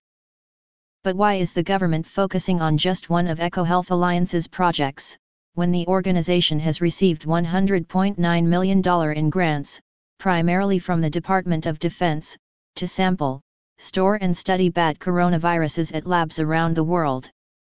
Coronaviruses, both those that have been collected from animals and those that have been created through genetic engineering and synthetic biology, at all of these labs should be compared with SARS-CoV-2. DASIC's collaborators working under contracts with the Department of Health and Human Services, HHS, aren't allowed to conduct gain-of-function research unless specifically approved to do so by the Potential Pandemic Pathogen Care and Oversight, P3CO, Committee. This committee was set up as a condition for lifting the 2014 to 2017 moratorium on gain-of-function research. The P3CO committee operates in secret. Not even a membership list has been released. The only information provided to the public is that Assistant Secretary for Preparedness and Response Robert Kadlec appointed HHS Senior Science Advisor Christian Hassel as its chair. It's time to open the records of the PC3O committee's deliberations and decisions to examine all gain-of-function research on coronaviruses. And every lab manipulating these viruses should have their coronaviruses compared to SARS-CoV-2. The Pentagon's Defense Threat Reduction Agency, DTRA, for its Cooperative Biological Engagement Program, now called the Biological Threat Reduction Program, isn't supposed to fund gain-of-function, what they call dual-use, research at all. It's time to determine whether this prohibition on dual-use funding has been adhered to, especially in light of the investments the Pentagon is making across the globe in the construction of new laboratories for the consolidation and securing of pathogens. DTRA's mission was to dismantle the biological weapons programs of hostile or destabilized countries. Instead, it is being used to develop new biological weapons programs in dozens of countries around the world. Even if these programs are purely defensive, they proliferate, around the globe, pathogens with pandemic potential, even though it's been difficult to keep these dangerous germs under control here in the U.S., see the Global Proliferation of High-Containment Biological Laboratories, Understanding the Phenomenon and its Implications, and the Government Accountability Office's reports, Biological Select Agents and Toxins, Actions Needed to Improve Management of DoD's Biosafety and Biosecurity Program, and High-Containment Laboratories, Comprehensive and Up-to-Date Policies and Stronger Oversight Mechanisms Needed to Improve Safety. EcoHealth's tentacles reach far and wide. EcoHealth Alliance is very much involved in the Pentagon's proliferation of high-containment biological laboratories. It is conducting DTRA-funded work in the following countries, which are all participants in the Pentagon's Biological Threat Reduction Program. Tanzania. In Tanzania, a country that is considered only partly free, which has a history of foreign medical experimentation and which didn't ratify the Biological Weapons Convention until 2019, EcoHealth Alliance has a $5 million Pentagon contract, Crimean Congo hemorrhagic fever, reducing an emerging health threat in Tanzania.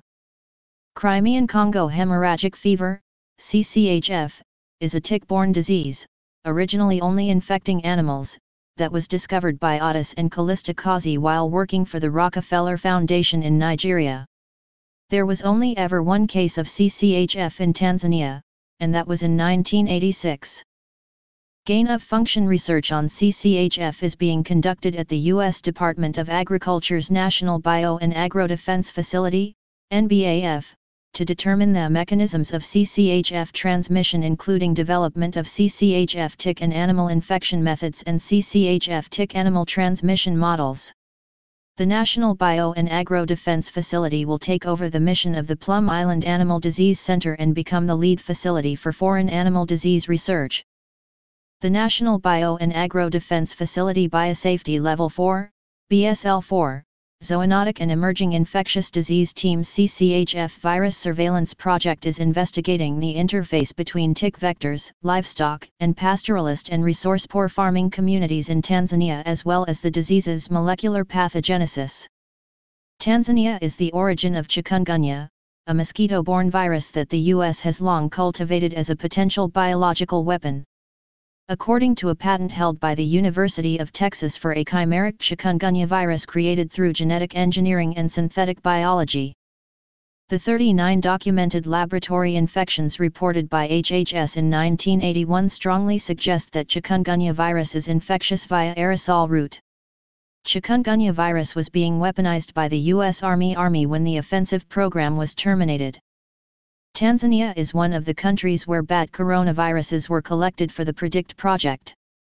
Tanzania has one Biosafety Level 3, BSL-3, laboratory, the privately owned Ifakara Health Institute, which is partnering with PREDICT to launch concurrent surveillance of wildlife and people in at-risk areas for viral spillover and spread. South Africa. In South Africa, which had a notorious apartheid-era biological weapons program, EcoHealth Alliance has a $5 million Pentagon contract, 2019 to 2024, reducing the threat of Rift Valley fever through ecology, epidemiology, and socioeconomics. This is on top of a $4.9 million grant, 2014 to 2019, understanding Rift Valley fever in the Republic of South Africa. The last human outbreak of Rift Valley fever in South Africa occurred in 2010, when the government reported 237 confirmed cases, including 26 deaths from 9 provinces. But there were also a few cases in 2018 among farm workers who slaughtered infected animals during an outbreak in livestock. The fever can spread from animals to humans if they come into contact with the blood and other body fluids of an infected animal. The U.S. military has conducted offensive biological weapons research on Rift Valley fever. South Africa's biological weapons program included the weaponization of Rift Valley fever virus obtained from the U.S. government. Known as Project Coast, South Africa's biological weapons program murdered anti-apartheid activists with narcotics and poisons, and attempted a genocide of the black majority by spreading AIDS and by developing pathogens and vaccines that would selectively attack black people with illness, death, and infertility. Dr. Wouter Basson, the project's top scientist, told Pretoria High Court in South Africa that the U.S. Central Intelligence Agency threatened him with death, presumably to prevent him from revealing the deep connections between Project Coast and the U.S., which had forced President F.W. de Klerk to shut down the project and destroy its records. Basson named the U.S. Centers for Disease Control as his source of 8 shipments of Ebola, Marburg, and Rift Valley viruses, but claimed that he had obtained the viruses by posing as a medical researcher and hiding his affiliation with the South African Defense Forces. Surveys of bats in South Africa found no evidence of bats being natural carriers of Rift Valley fever virus, but experiments have shown that bats can be infected with it in a laboratory setting. A bat coronavirus collected in South Africa in 2011 was thought to be the closest known relative of the MERS-CoV virus that emerged in Saudi Arabia in 2012, until a 100% match for MERS-CoV was detected by Daszak and his colleagues in viral RNA fragments from an Egyptian tomb bat found near the home of one of the first MERS victims in Saudi Arabia. Liberia. In Liberia, which didn't ratify the Biological Weapons Convention until 2016, EcoHealth Alliance has a $4.91 million Pentagon contract, reducing the threat from high-risk pathogens causing febrile illness in Liberia. Febrile illnesses include Ebola, which has been the subject of some of the most controversial dual-use research. While the U.S. has a sordid history of biological weapons experimentation on its own people with conscientious objectors, military volunteers, and the general public as frequent subjects, there were some biological weapons tests the Department of Defense considered too unethical to perform within the continental U.S. Those tests were conducted in other countries, including Liberia. Likewise, mirroring medical experimentation on African Americans, there is a history of colonial medical experimentation in Liberia going back to 1926, when the Firestone Tire Company financed surveys of local diseases they feared could curtail the profitability of their rubber plantations. More recently, a failed Pentagon-funded Ebola drug trial caused many Liberians to suspect that the subsequent Ebola outbreak was the fault of Tecmara, the pharmaceutical company that created TKM 100802. Doubt surrounded the official story, promoted by Daszak, that the West African Ebola outbreak happened because bats flew in with the Ebola Zaire virus from 2,500 miles away. In January 2014, the Phase I trial for TKM 100802 was launched, but put on clinical hold by the U.S. Food and Drug Administration due to high cytokine release in participants. In a dose escalation, healthy volunteer study, 1 of 2 participants dosed at the highest level of 0.5 mg/kg experienced cytokine release syndrome. Cytokine release syndrome is a pro-inflammatory reaction that occurs when activated lymphocytes and/or myeloid cells release soluble immune mediators following administration of certain therapeutic agents, especially monoclonal antibodies. Onset can be rapid, within hours of administration, and can be life-threatening. Ultimately, TKM-100802 proved useless for Ebola patients, but the Pentagon's $140 million investment, and the boost tech mirage stock experienced on speculation that Ebola would soon spawn the next $1 billion drug, made many investors rich. Suspicions were raised because the TKM-100802 phase I trial on healthy volunteers began in January 2014, before the first cases of the Ebola outbreak in March 2014. Later, the World Health Organization's Pierre Formenti traced the first case back to late December 2013, in Milandu, Guinea. There, 50 meters from the home of patient 0, another researcher, Fabian Leendertz, found DNA fragments that matched the Angolan free-tailed bat, a species known to survive experimental infections with Ebola. Then, DASIC's EcoHealth team found viral RNA fragments of Ebola Zaire in a greater long-fingered bat, captured in 2016 in Liberia's Sonaquelimon district, which borders Guinea. There was a 1982 article in Annals of Virology in which a trio of Germans reported finding Ebola antibodies in 26 of 433 Liberians, 6%. Bats aren't the only place to look for Ebola. There's a BSL-4 lab that was handling Zaire Ebola before the pandemic in Kanema, Sierra Leone. This is where international law attorney Francis Boyle, a drafter of the U.S. Biological Weapons and Anti-Terrorism Act passed into law in 1981, believes the pandemic originated. There's also Liberia's Monkey Island.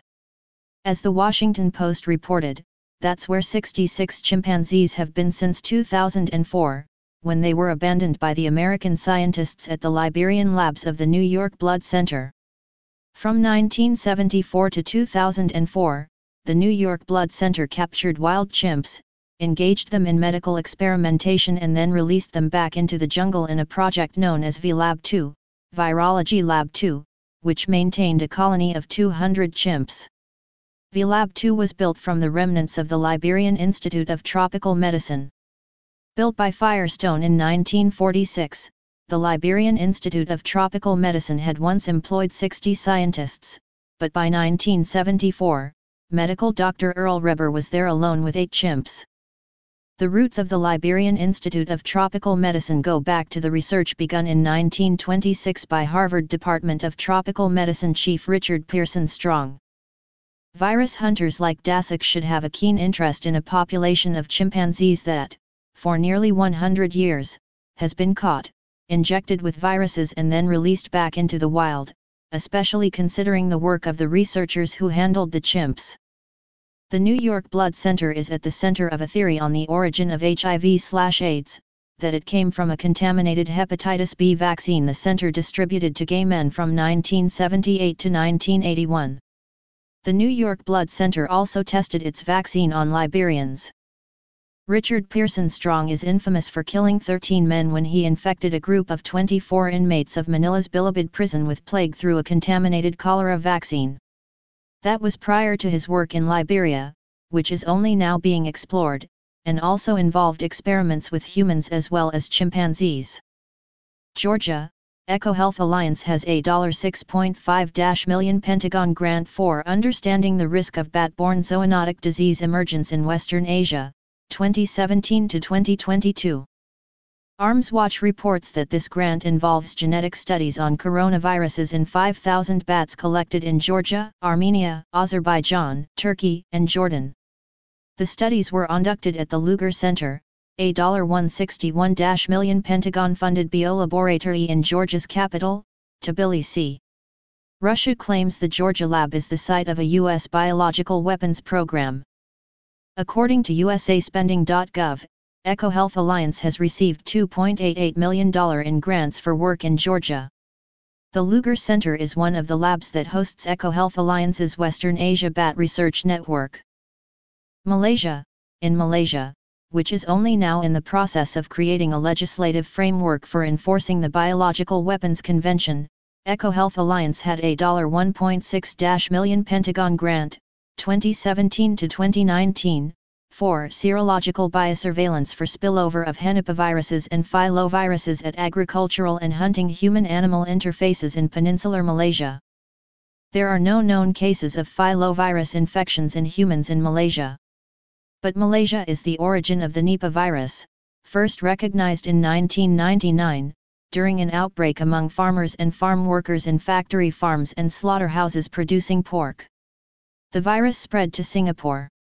In all, there were 265 cases of acute encephalitis with 105 deaths, and the billion-dollar pig farming industry nearly collapsed. No new outbreaks have been reported in Malaysia since 1999. Nipah virus, a zoonotic pathogen for which no treatments exist, is the inspiration for the film Contagion.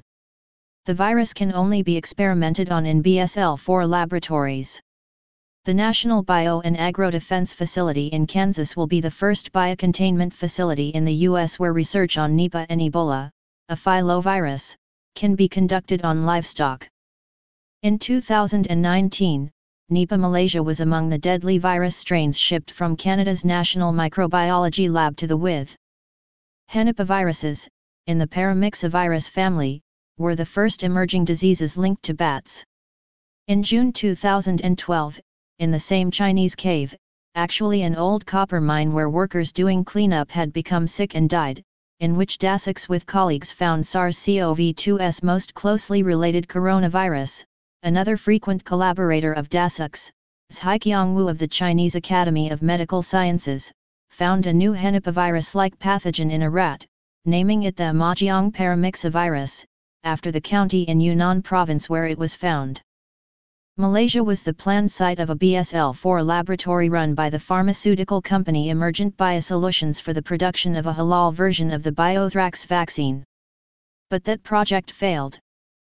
In addition to the Pentagon funding, Dasik obtained $1.7 million in grants, 2002 to 2005, from NIH's Fogarty International Center for Anthropogenic Change and Emerging Zoonotic Paramyxoviruses.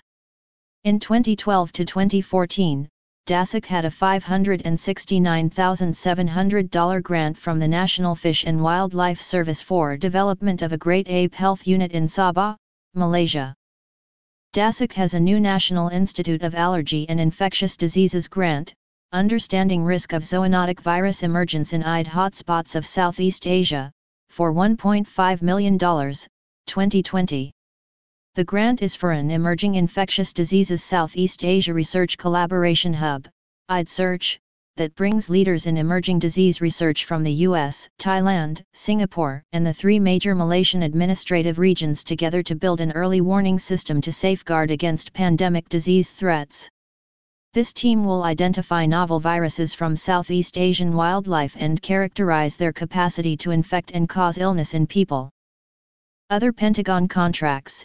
EcoHealth Alliance had a $1 million Pentagon contract, 2017 to 2019, for an inbound bioevent information system, IBIS, a web-based application and early warning system for global infectious disease bioevents that threaten the U.S. via international transportation networks. EcoHealth Alliance also had another $4.5 million Pentagon contract, HDTRA 115C0041, for 2015 to 2017. No other information is available on this contract other than that it is for applied research/exploratory development in the physical, engineering, and life sciences, except biotechnology.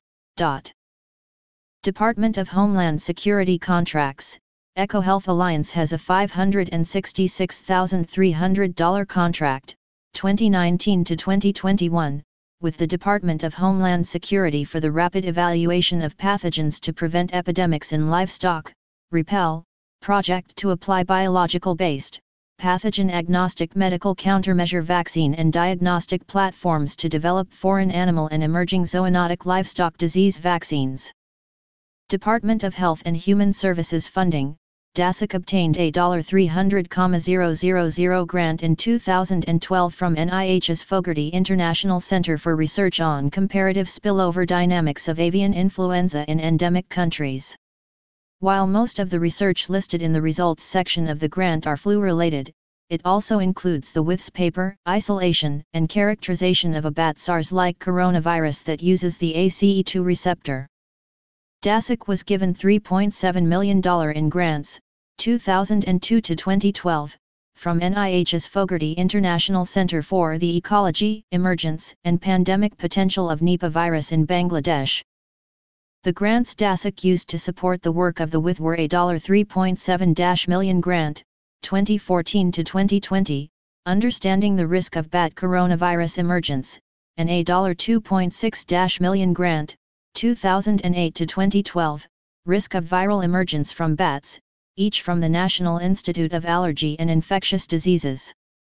U.S. Agency for International Development, USAID, funding, in Thailand, EcoHealth Alliance has a $647,200 grant for One Health Workforce Next Generation, 2019 to 2020. Alexis Boden-Mayer is Political Director for the Organic Consumers Association, OCA. EnviroShop is maintained by dedicated Netsys Interactive Incorporated owners and employees who generously contribute their time to maintenance and editing, web design, custom programming, and website hosting for EnviroShop.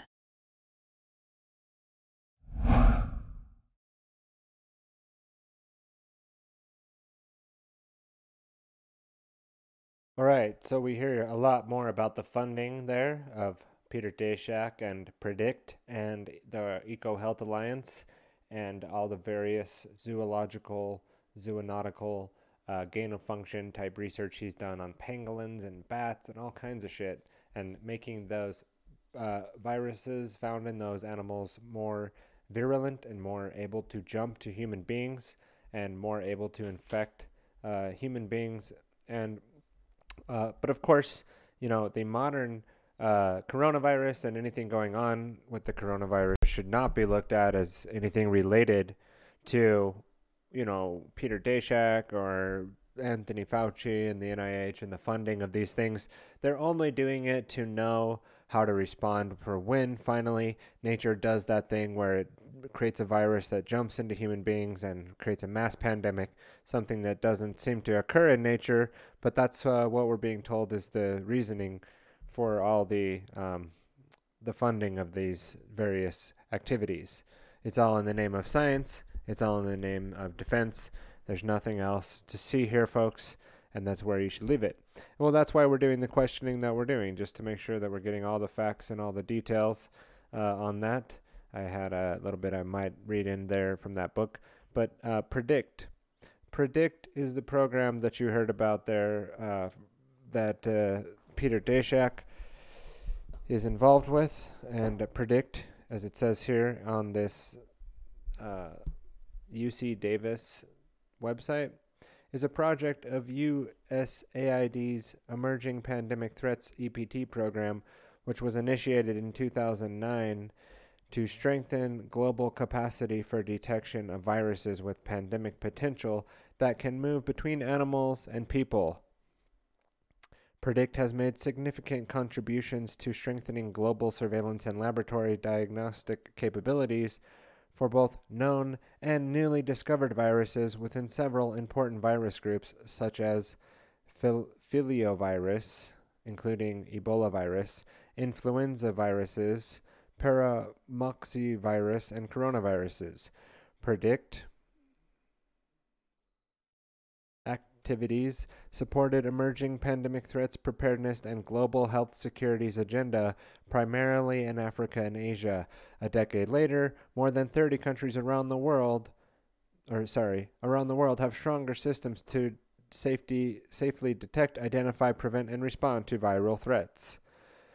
You would hope so with all that funding, right, that we've been hearing about. Predict indicates One Health surveillance, a transdisciplinary collaborative approach to understanding infectious disease risk in animal-human interfaces. The PREDICT trained workforce, including zoonotic disease specialists and laboratory scientists at more than 60 national universities and partner laboratories. Anyway, so you can go on and read about PREDICT there and the Emerging Pandemics Threat Program from 2009. These will be included in the show notes. There's an interesting PREDICT 2 and how they go about predicting and looking out for these zoological jumps of viruses into humans and how they can predict and control and be able to prevent that. We'll just read the opening of this USAID from the American People, PREDICT 2 from November of 2014. EPTI successes from the first project. Advances in diagnostic, genomics, and informatics under EPT I allowed for investigating incapacity to collate genetic and epidemiological data and resulted in the most comprehensive zoonotic virus surveillance project in the world, unprecedented in scope and productivity for identifying and predicting pathogen emergence. With its focus on detection and discovery of viruses at the wildlife-human interface, PREDICT has made significant contributions to strengthening surveillance and laboratory capacities for monitoring wildlife and people in contact with animals for novel and known viral agents. This may pose a significant public health threat characterizing human and ecological drivers of disease spillover from animals to people and strengthening optimizing models for forecasting disease emergence. In EPT2 is focusing on mitigating the impact of novel, quote, high-consequence pathogens, unquote, that originate in animals with a goal of enabling early detection of new disease threats. So, I mean, it goes on and goes on. They don't use the word gain of function in here, I'm assuming, and maybe they're not going to refer to it as that in here, but that's what they're doing is they're predicting by gain of functioning viruses that normally wouldn't jump from animals to humans to see what would happen if it did. And then when there's a leak or what I'm thinking is a potential leak, a potential release, oh no, it has nothing to do with any of the research or the gain of function technology that we've been adding to these viruses and has nothing to do with that at all. It's just a natural thing. In fact, we've been working on trying to prevent that. And you'll find on these websites like the NIH.gov that Peter Daszak is involved in many articles, as we've been hearing, and all kinds of research on this kinds of stuff. Here's one, prediction and prevention of the next pandemic zoonosis from 2012. And they're talking about HIV and AIDS here. And then it goes into H1N1 influenza. And I'm not going to read the whole thing. The point was to just show you that there's many articles. Here's another one, bats and natural reservoirs of SARS-like coronaviruses. Another from the NIH.gov. Here you can see Peter Daszak's name highlighted. So he's authored many articles on studying bats and coronaviruses. Here's another article that we'll go into here from Wired magazine. And this article is from the 16th of February 2020, and it says bats, snakes, or pangolins inside the hunt for the animal behind the coronavirus outbreak. 3/4 of new or emerging human diseases originate in animals, but pinpointing the source of COVID-19 could help us combat future outbreaks. In 2013, scientists captured a wild horseshoe bat in a remote cave in Yunnan province, 17,000 kilometers southwest of Wuhan. It was carrying a virus strain almost identical to the form of coronaviruses that has infected over 65,000 people since December of 2019. I just zoomed in and lost my spot. Let me correct that. The cave, the location of which was kept secret, was found after an intense search across southern China for the origin of the 2003 SARS epidemic. Now, an even more urgent hunt is underway, this time to find the animal source of SARS-CoV-2, the virus that causes COVID-19. The disease has killed almost 1,400 people in mainland China and 3 beyond its borders. Bats, snakes, and now pangolins have all been suggested as hosts of the virus that later made its way into humans. But still, we don't know exactly how the virus jumped from animals to humans, but understanding which animal the virus came from could have profound impact on how we manage future outbreaks. The search for the source of SARS was killed more than 770 people 2 decades ago, has given us a head start in the current hunt. Wearing hazmat suits and equipped with mist nets, a team from the Wuhan Institute of Virology, together with the ecologists and president of EcoHealth Alliance Peter Daszak, ventured into limestone caves to collect feces of blood samples from thousands of roosting bats before testing them for novel coronaviruses in the lab. Quote, at the time, we were looking for SARS-related viruses, and this one was 20% different, unquote, says Daszak. Quote, we thought it was interesting, but not high risk, so we didn't do anything about it and put it in the freezer, unquote. The group has found around 500 bat-borne viruses in China over the last 16 years, but only flagged those that most resembled the SARS to authorities. A lack of funding meant that they couldn't further investigate the virus strain, now known to be 96% genetically similar to the viruses that causes COVID-19. Could further research on the strain have prevented or minimized the impact of the current outbreak? Possibly. It certainly allowed them to quickly trace the new virus, which emerged in the seafood market in Wuhan, back to the bats. Scientists in China sequenced the full genome of SARS-CoV-2 and made it freely available online in January 10th. Less than 2 weeks after public health officials reported it to the World Health Organization, this immediately started a race among biotechnology companies to research and create diagnostic tests, antiviral drugs, and vaccines. Three out of the 4 new emerging diseases in humans transmitted by wildlife or livestock, according to the estimates published by the U.S. Center for Disease Control and Prevention, or the CDC. So it's not surprising that people were quick to point out accusing fingers at animals when COVID-19 emerged. Although bats have evolved to tolerate viruses and are believed to host most coronaviruses, it's likely that it didn't pass SARS-CoV-2 directly to humans. Bats are not the only. This article is getting way more into just not giving any cadence to the fact that all the gain of function research that has gone on, and the fact that they are manipulating these viruses in the lab, and that SARS-CoV-1, is a man-made virus, right?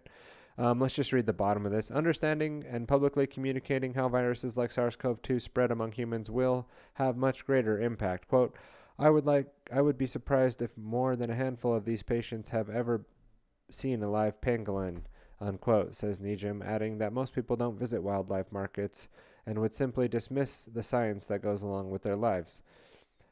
Quote, people get the virus from other people, and that will be the overall experience of the population, unquote.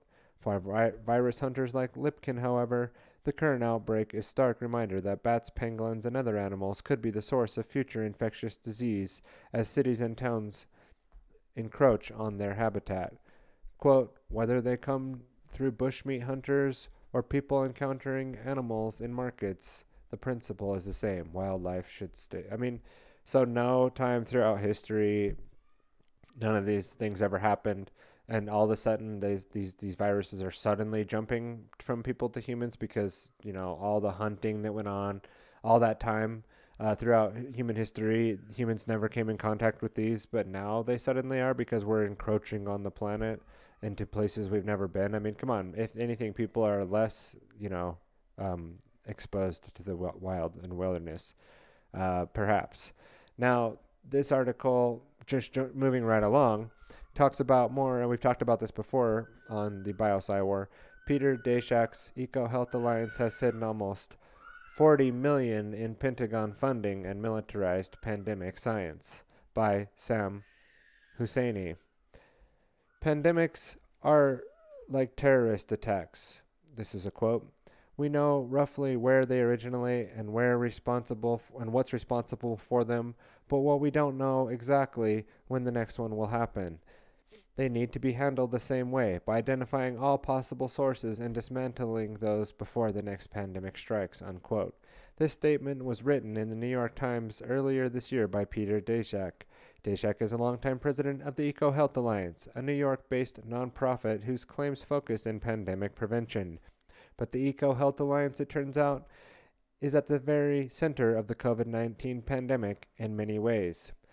To depict the pandemic in such militarized terms is for Daszak a commonplace. On October 7th, online talk organized by Columbia University's School of Public Affairs, Daszak presented the slide titled Donald Rumsfeld Precedent Speech. Quote, "There are known knowns, there are things that we know, there are known unknowns, that is to say there are things that we know we don't know, but there's also unknown unknowns. There are things that we don't know we don't know." This is Rumsfeld's quote, is in fact from a news conference. In the subsequent online discussion, Daszak emphasized the parallels between his own crusades and Rumsfeld, since, according to Daszak, the, quote, potential for unknown attacks is the same for viruses.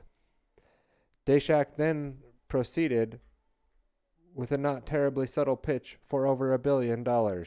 This money would support a fledgling virus hunting surveillance project of his, the Global Virome Project, a, quote, doable project, unquote, he assured watchers, given the cost of the pandemic to governments and various industries. Also on the video was Columbia University's Professor Jeffrey Sachs. Sachs is a former specialized advisor to the UN. The UN's head of Millennial Villages Project was a recent appointed chair to the newly formatted EAT Lancet Commission on the Pandemic. In September, Sachs' commission named Daszak to head up his committee on the pandemic's origins. Daszak is also Daszak is also on the WHO's committee to investigate the pandemic origin. He is the only individual on both committees. The leadership positions are not the only reason why Peter Daszak is such a central figure in the COVID-19 pandemic, however. His appointment dismayed many of those who are awake to Daszak's EcoHealth Alliance funded bat coronavirus research, including virus collection at the Wuhan Institute for Virology, and thus could themselves be directly implicated in the outbreak. For his part, Daszak was repeatedly dismissed. The notion that the pandemic could have a lab origin. In fact, the recent Freedom of Information Act by the transparency group U.S. Rights to Know revealed that Peter Daszak drafted an influential multi-author letter published on February 18th in The Lancet. That letter dismissed the lab origin hypothesis as a conspiracy theory, quote.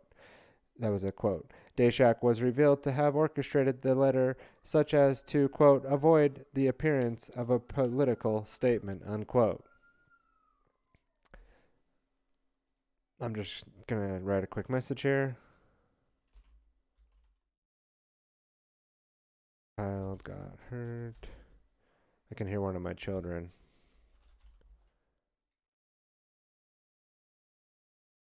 I want to make sure everything's okay. Okay, so let's just read a little bit more of this article here. Now, this is following the EcoHealth Alliance's money trail to the Pentagon.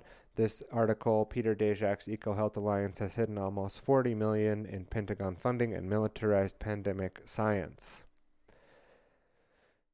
Collecting dangerous viruses is typically justified as a preventative and defensive activity, getting ahead of what, quote, nature or, quote, the terrorist might throw at us.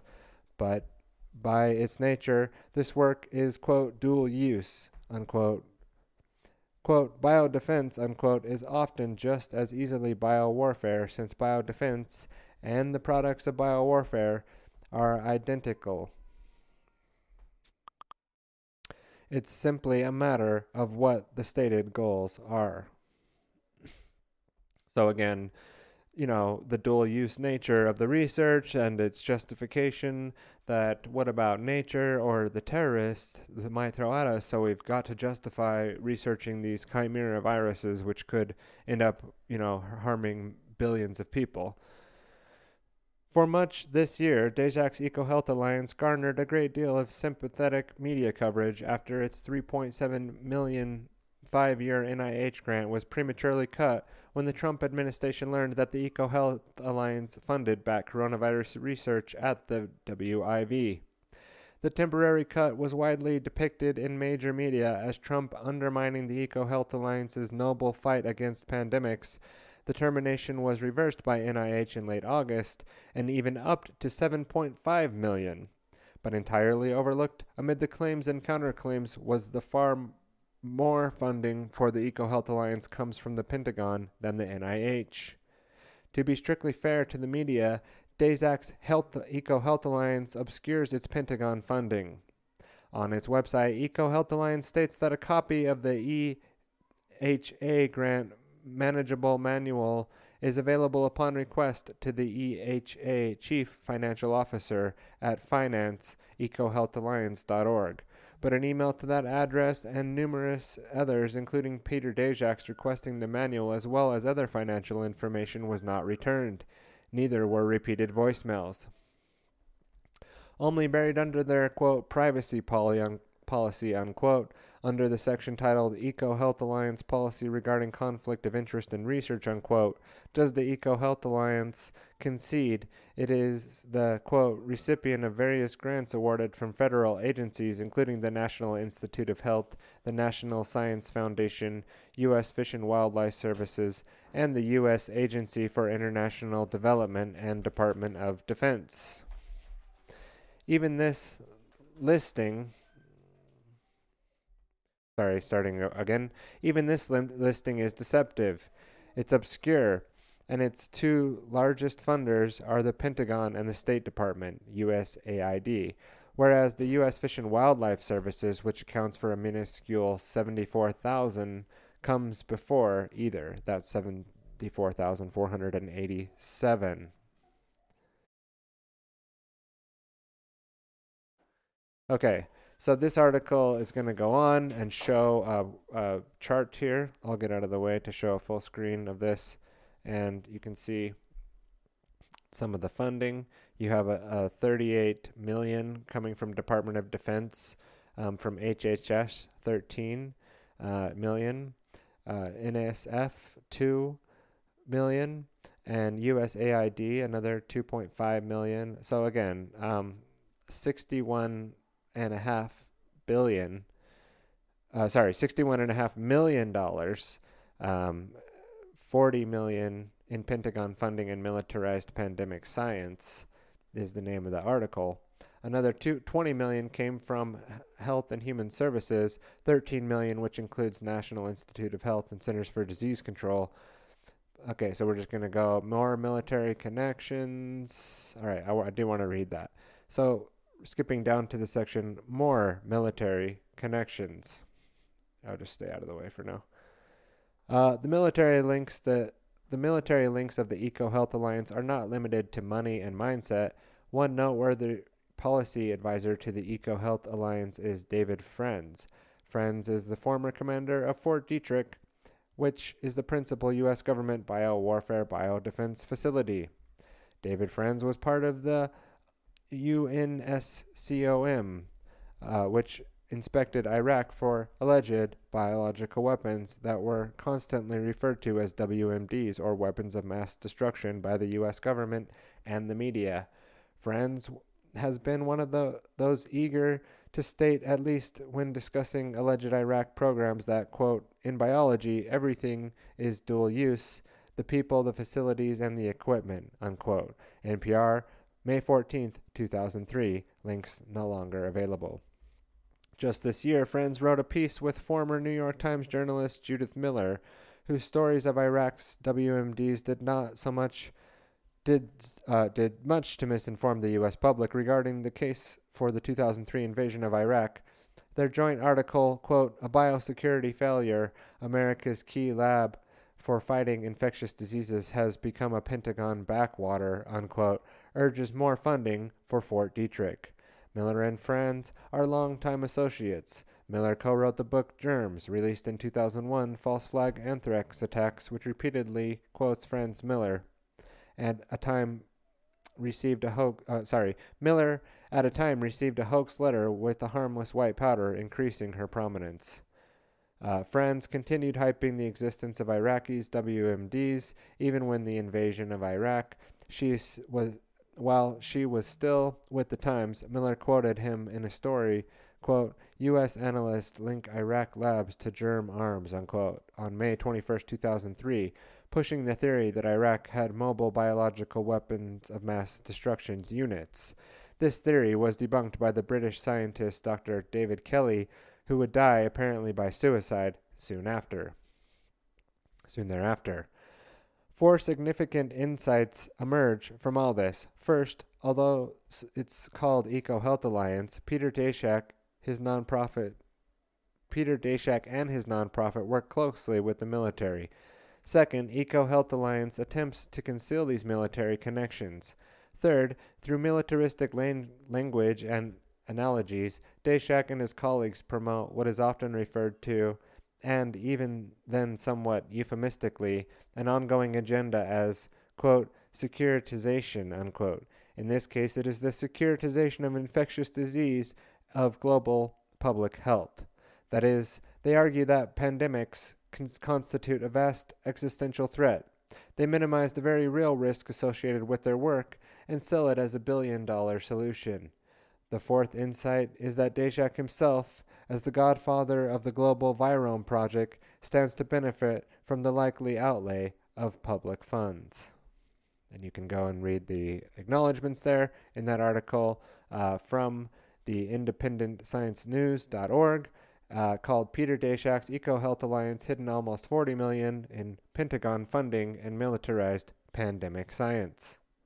You can also go over to the NIH in the show notes and see all the authored articles by Peter Daszak, and if that's something that you'd like to go look into, I would suggest at least pulling that up and checking that out. And then again, we have scientists to examine possibilities of COVID leaked from lab as part of investigations into the ongoing origins. This is an article from the Telegraph, and I'm just kind of burning through these leading up to our quote-unquote intermission. So this is Tyler from tylerbloyer.com. Today we are in the Bio-PsyWar. We are in the self-fulfilling catastrophe of Peter Daszak and the World EcoHealth Alliance today. And we're just reading about all the different funding from the military and from the various institutions that fund the gain-of-function research that Peter Daszak does.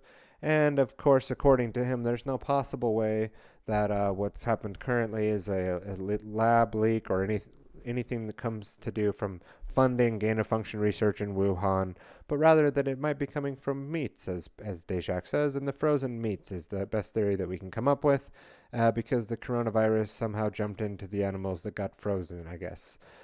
From the scientist, it says the article, scientists to examine possibilities of COVID leaked from a lab as part of an investigation into viruses' origins by Annie Gouland, Ben Farmer, Sarah Newey, Marina Hunt, and Joe Wallen, Paul Newixy, Max Steffens, Will Brown, and The Telegraph. And this was, if I can refresh and get a date,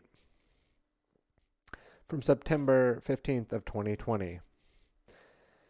An international team of scientists will examine the possibility of SARS-CoV-2 leaked from a laboratory as part of a comprehensive investigation into the origins of the virus. The team is being set up as part of the Lancet COVID-19 Commission, a body established in July to, quote, offer practical solutions, unquote, to the pandemic and make recommendations to how the next one can be avoided or better defended against.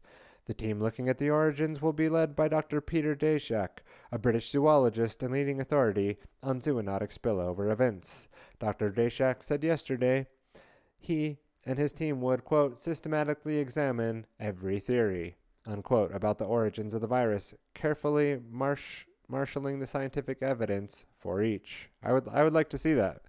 I would like to see the carefully systematized look at how this could have been potentially created in a lab and leaked out there if they don't look at it that way. He accepted conspiracy theories would not welcome his appointment, but said he accepted conspiracy theorists would not welcome his appointment, he said, but said, as a scientist, he would, quote, not be bound by preconceived ideas, unquote, and would investigate all avenues forensically with, quote, an open mind. He warned, however, it was not possible to, quote, prove a negative, unquote, and said it was unlikely it would ever be possible to say with, quote, absolute certainty, unquote, how the virus emerged. Quote, but what we can do is look at every possible theory on the origins of COVID-19 and say, what is the evidence for that? And then we can put all of those theories together and say, where is the preponderance of evidence? And I feel like that's kind of what we're doing here in the Bio-PsyWar. And from what we can see, the preponderance of evidence would seem that you, Mr. Daszak, and people like Fauci and the NIH and the NIAID and the Pentagon and DARPA and all these various institutions have been funding and researching gain-of-function technology and gain-of-functioning viruses in labs, which have had many leaks and shutdowns and problems. And just so happens that there was a lot of funding in the millions of dollars to the Wuhan Institute, the Oswald Institute of Virology, shortly before it had a leak. The main story is currently that it was a bat that jumped. But let's watch carefully as they move towards, blaming China without revealing the funding that we've been uncovering here today in this episode. And here we have the quote from Daszak. It is for the virus coming from nature and spilling over into people and emerging that way, or is it from some form of human involvement that involves a lab or biotechnology? Let's see where the evidence lies, unquote. Since the coronavirus first emerged in Wuhan, China in late December, a deluge of conspiracy theories have circulated about its origins. The Lancet Commission notes in its mission statement that, quote, the evidence to date supports the view that SARS-CoV-2 is a naturally occurring virus rather than the result of a laboratory creation or release, unquote. And I'll just parenthetically say that that's a little bit like the Fox confirming that the henhouse is nice and secure, going back to the article. But it adds that the investigation should examine the possibility of laboratory involvement in a scientific and objective way, and that it's unhindered by geopolitical agendas and misinformation, unquote. It is hoped a full investigation will, if nothing else, will rule out, quote, baseless and uninformed allegations and conspiracy theories that are all unbacked by evidence, unquote. I mean, come on. Like, we're just supposed to buy that up and be like, oh, thank you, Peter, for revealing to us that it's not anything at all to see here. Just go home, folks. Nothing to see at all. Don't even worry about any of the other information that's been covered here in the Bio-PsyWar.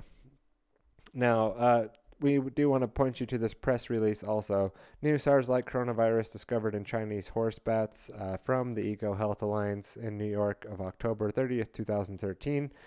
This was being planned to read today, but as you can see, we're already pushing quite far into the episode, and we still have quite a bit to cover. So I'm going to leave that one for the show notes, and what we're going to do now is jump into Peter Daszak himself from an interview that happened later in 2019, before the official pandemic started. And we're going to get a little background on him and then a little bit more information about his thoughts on the current COVID-19 pandemic.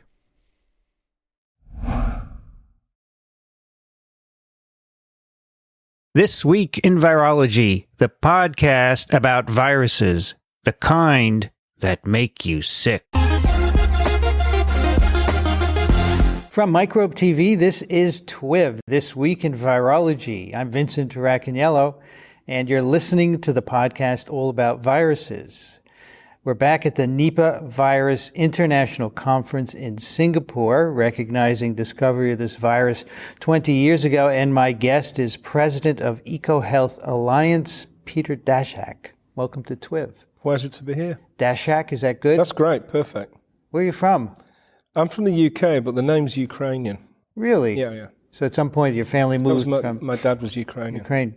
I want our listeners, and we have many, between 10 and 20,000 science aficionados, including scientists. I want them to learn about the EcoHealth Alliance. What is it?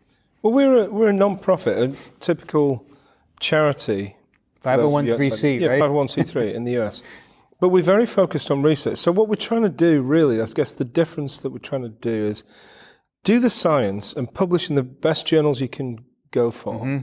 A typical academic strategy funded by federal government and other sources, but then try and take the science and do something with it on the ground. So that's the charity side. That's the 501c3 side of it. Got it. So I like to try and mix that together. I don't do that. I don't go on the ground. I stay in the lab. I mean, I'm from basic science originally, but I've always had an applied bent, and I just think it's good to actually see some results on the ground. It's very hard to do, of course. Yeah.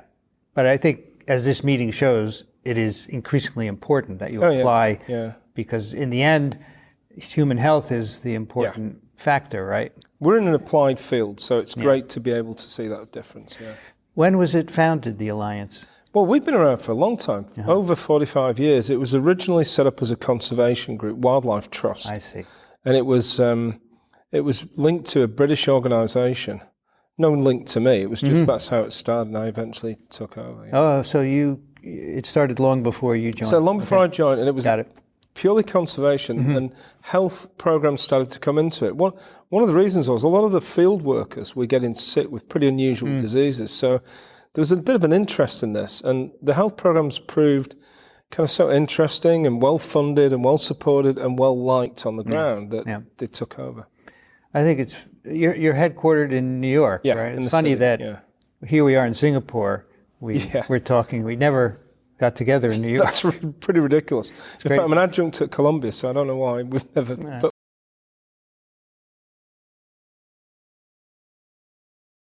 all right, so that's Chummy there. Nice Mr. Chummy Dayshak with his nice, beautiful accent there. We're just going to jump a little bit ahead here to 29 minutes and 45 seconds to get a little bit more information here. And you can't vaccinate against them. There are no antivirals. What do we do? Well, so I think that coronavirus is a pretty good. I mean, you're a virologist. Our strategy is any one of those could become pandemic. There's a lot of stochasticity in what happens then. Yeah. So if we look at all of them, understand patterns, try and reduce the number of spillover events, we've got, But if you're saying these are diverse coronaviruses and you can't vaccinate against them, there are no antivirals, what do we do? Well, so I think that coronavirus is a pretty good. I mean, you're a virologist, you know all this stuff, but you can manipulate them in the lab pretty easily. It's just spike protein drives a lot of what happens with the coronavirus, zoonotic risk. So you can get the sequence, you can build the protein, and we work with Ralph Barrick at UNC to do this. Insert it into a backbone of another virus, and do some work in the lab. So you can get more predictive when you find a sequence. You've got this diversity. Now, the logical progression for vaccines is if you're going to develop a vaccine for zoonotic risk, so you can get the sequence, you can build the protein, and we work with Ralph Barrick at UNC to do this. Insert it into a backbone of another virus, and do some work in the lab. So you can get more predictive when you find a sequence. You've got this diversity.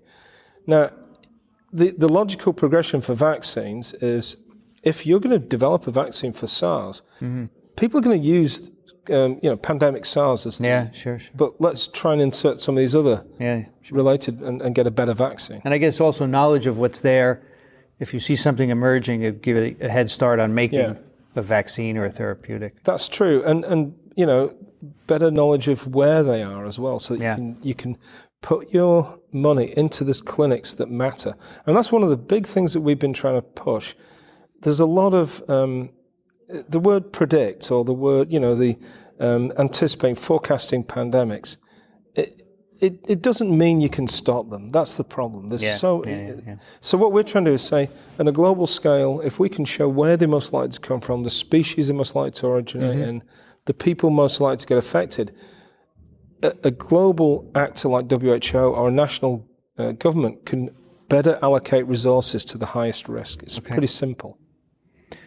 So you're doing a lot of activities. Those are just a few of all the ones you can find. How do you know if you're getting results? I know you publish things, right? Yeah. Are there any other metrics you use? All right, so we'll leave that one there for now. Next, we are going to jump into a peak prosperity clip from Chris Martenson, Dr. Chris Martenson, and get a little bit of information from him. But that was interesting to see Peter Daszak there basically himself admitting to what we've been reading this whole time, that they definitely take and gain-of-function viruses to see what would happen. And, you know, there's no vaccines or anything for this, so what are we going to do? Well, that's what we got to do. We got to study it. We got to make it happen by way of making the viruses in a lab. And then that was before the coronavirus outbreak, that interview. But anyways, we're going to jump into Chris Martenson section and him talking about the origins of SARS-CoV-2 here. Just get another little clip from him.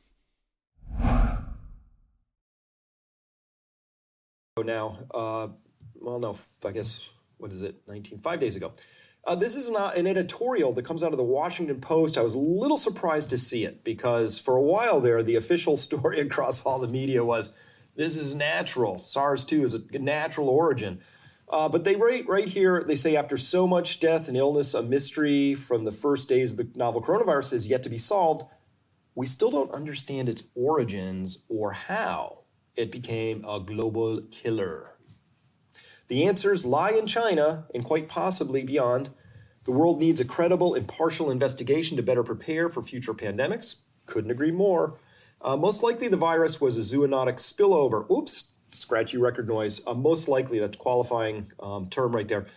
There's no data one way or the other to support that it was a zoonotic spillover. I've presented a lot of the data so far. There is a bunch of data to suggest it came out of a lab. But you could say there's no smoking gun either way, fine. But from a preponderance of evidence standpoint, the weight clearly does not point to a natural event at this point in time. And that could change. I'm just telling you the data I have right now. I'll show you just a tiny piece of that flashed in the past, a reminder from early the spring of 2020.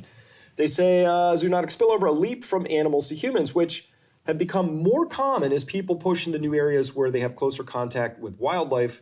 The facts are still extremely sparse. And then they go on to note that, puzzlingly, we still don't know who patient zero was. And that's almost always the thing that you need to know more than anything is who is patient zero, the one that you can chase back. And if you can figure that out, you can find out where this came from. And then they spend all this time on the wet market in Wuhan.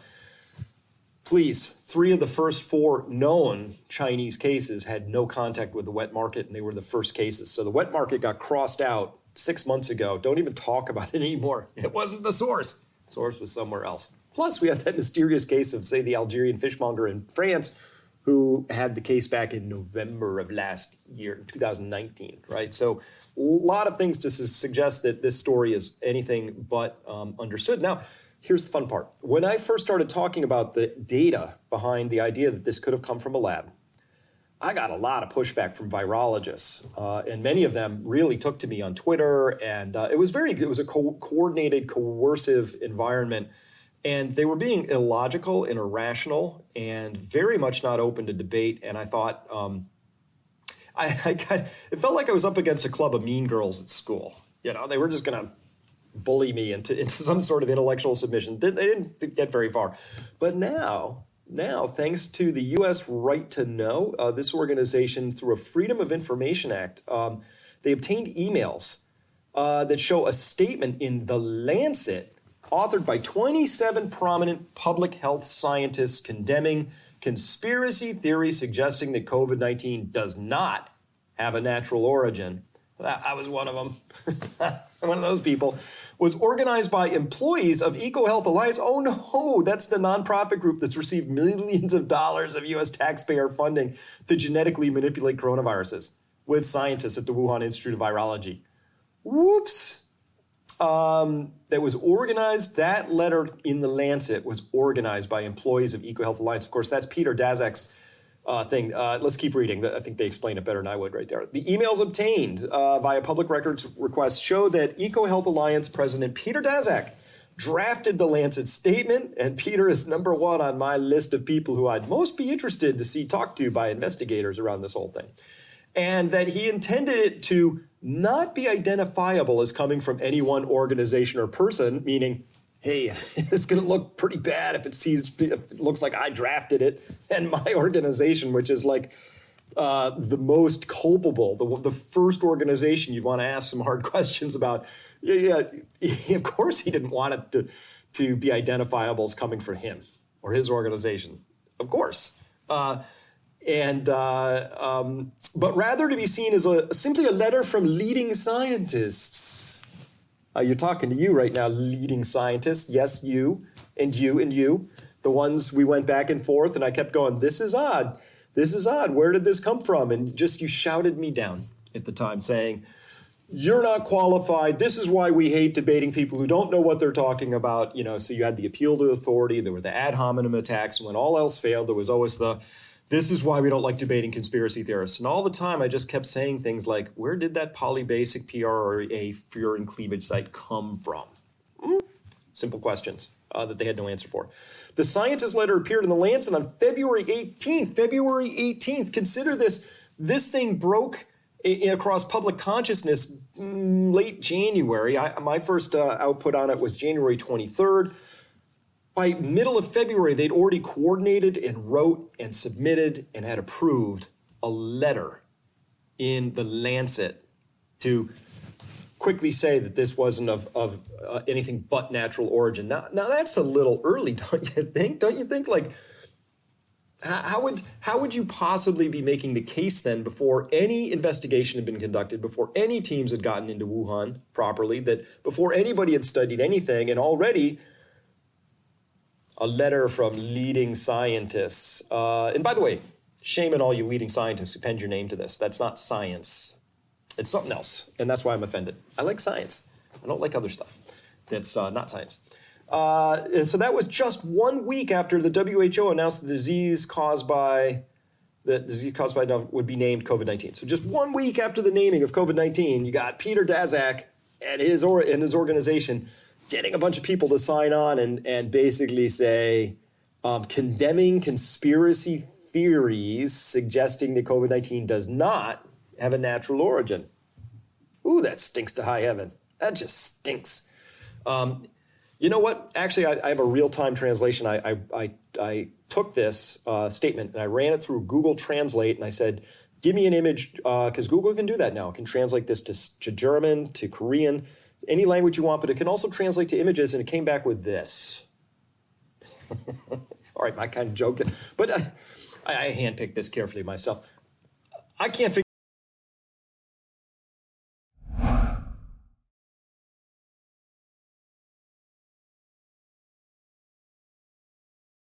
Now, for those playing at home, you will recognize that we played that clip probably like a month or two ago on the Grand Theft World podcast, back when we were talking about Daszak and the EcoHealth Alliance. And what I hoped to do today was go deeper, not to try to one-up what we did on the Grand Theft World, because we do in that show more of a wider scope of what the bigger picture is. We do deep dive into topics. But I've been kind of still mysterious about Peter Daszak and his connections in with this whole thing since then. And so I decided, today we would go, kind of kick Daszak and the EcoHealth Alliance square in the nuts and give him a nice little expose here on the Bio-PsyWar. And as you can see there, like, they're immediately coming out and penning articles in February of 2020 saying there's no possible way that it's a lab virus, and there's this evidence of people having it in late 2019, back when Daszak was sitting in the interview saying about how we need to, be able to inject SARS and MERS and Ebola and HIV together and see what happens. And it's not, not addressing the risk and just calling people who see it as a risk conspiracy theorists. Oh, we'll address those conspiracy theorists as Peter Daszak, the guy getting the military funding, does his own investigation into himself to make sure that everything's okay. I mean, come on, folks. You got to wake up and smell the fresh roses here, that there's some fresh fertilizer about. There's some fresh fertilizer all over Deshak's face, but nobody seems to notice it. It's like the king's new clothing. We just don't know that he's actually completely naked, holding a bunch of bioweapons and funding from the military to create these things. But no, it was the Wuhan Institute of Virology that has the problem here, not anything about Peter Daszak. Now, I do have to move towards a closing. We have to get closer, but I want to talk about some primer for the next episode and what we'll be talking about with the chimera mythology. Now, they spell it differently when talking about chimera viruses, but what is a chimera? Now, some people may not be familiar. So, a chimera is also chimera, spelled differently, according to Greek mythology, was a monstrous fire-breathing hybrid creature of Lucia in Asia Minor, composed of the parts of more than one animal. It is usually depicted as a lion, with the head of a goat protruding from its back and the tail. So it's like, multiple animals. The term chimera has come to describe any mythological fictional creature with parts taken from various animals. So Webster's defines a chimera as a fire-breathing she-monster in Greek mythology, having lions' heads, goats' bodies, and serpent's tail. An imagery monster component of incongruous parts. An illusion and fabrication of the mind. Now, an infectious bat-derived chimeric influenza virus harboring the entry machinery of an influenza A virus. This article was written and is posted on nature.com in July 23rd of 2014. And this is sort of setting the tone for the next episode. What we'll be talking about in the next episode of the Bio-PsyWar is not only these chimeric viruses and more about that, but also we'll be talking about gene drive and extinction technology. Now, if you remember back in the article, bats, gene editing, and bioweapons, recent ARPA experiments raising concerns amid coronavirus outbreak, the gene drive technology is something that was mentioned in that article. And if we read about that here, we'll read concerns about the Pentagon's experiments with biological weapons have garnered renewed media attention, particularly after it was revealed in 2017 that DARPA was the top funder of the controversial gene drive technology, which has the power to permanently alter the genetics of the entire population while targeting others for extinction. At least 2 of DARPA's studies using this controversial technology were classified and, quote, focused on the potential military application of gene drive technology and the use of gene drives in agriculture, unquote, according to media reports. The revelation came after an organization called the ETC Group obtained over 1,000 emails on the military's interest in the technology as part of the FOIA Act, the Freedom of Information Act. Co-director of the ETC Group, Jim Thomas, said that the technology may be used as a biological weapon. Gene drives are powerful and dangerous new technology, and potential biological weapons could have disastrous impacts on peace, food security, and the environment, especially if misused. The fact that the gene drive development is now being primarily funded and structured by the U.S. military raises alarming questions about this entire field. And this article, again, being like one of the better articles that we can refer back to in the Bio-PsyWar by Whitney Webb, which we've referred to many times in the show so far. But that's just a little bit of a preclusion, chimeras, gene drives. So that's setting the tone for audience research. And that way the audience can join the TylerBlair.com Discord server and join in on the research discussion with the Bio-PsyWar. And it's a little bit one way at this point. I mean, mainly I've been on there posting articles that I'm finding interesting regarding the Bio-PsyWar. So I'd like to see, people be able to take the topics that we're covering and also, calling out fact checks, and let's have a little bit of back and forth. Let's if there's other theories or things that I'm not aware of, you can just join the TylerBlair.com Discord server. That way you're in there and can talk about the Bio-PsyWar, and then as other topics come up that we talk about, you could also bring that up as well. And so moving on for today, as we moved to close, which we still have a little bit longer to go, we did cover a little bit of the Chimera stuff that we'll be talking about. Earlier in the episode, we talked about this.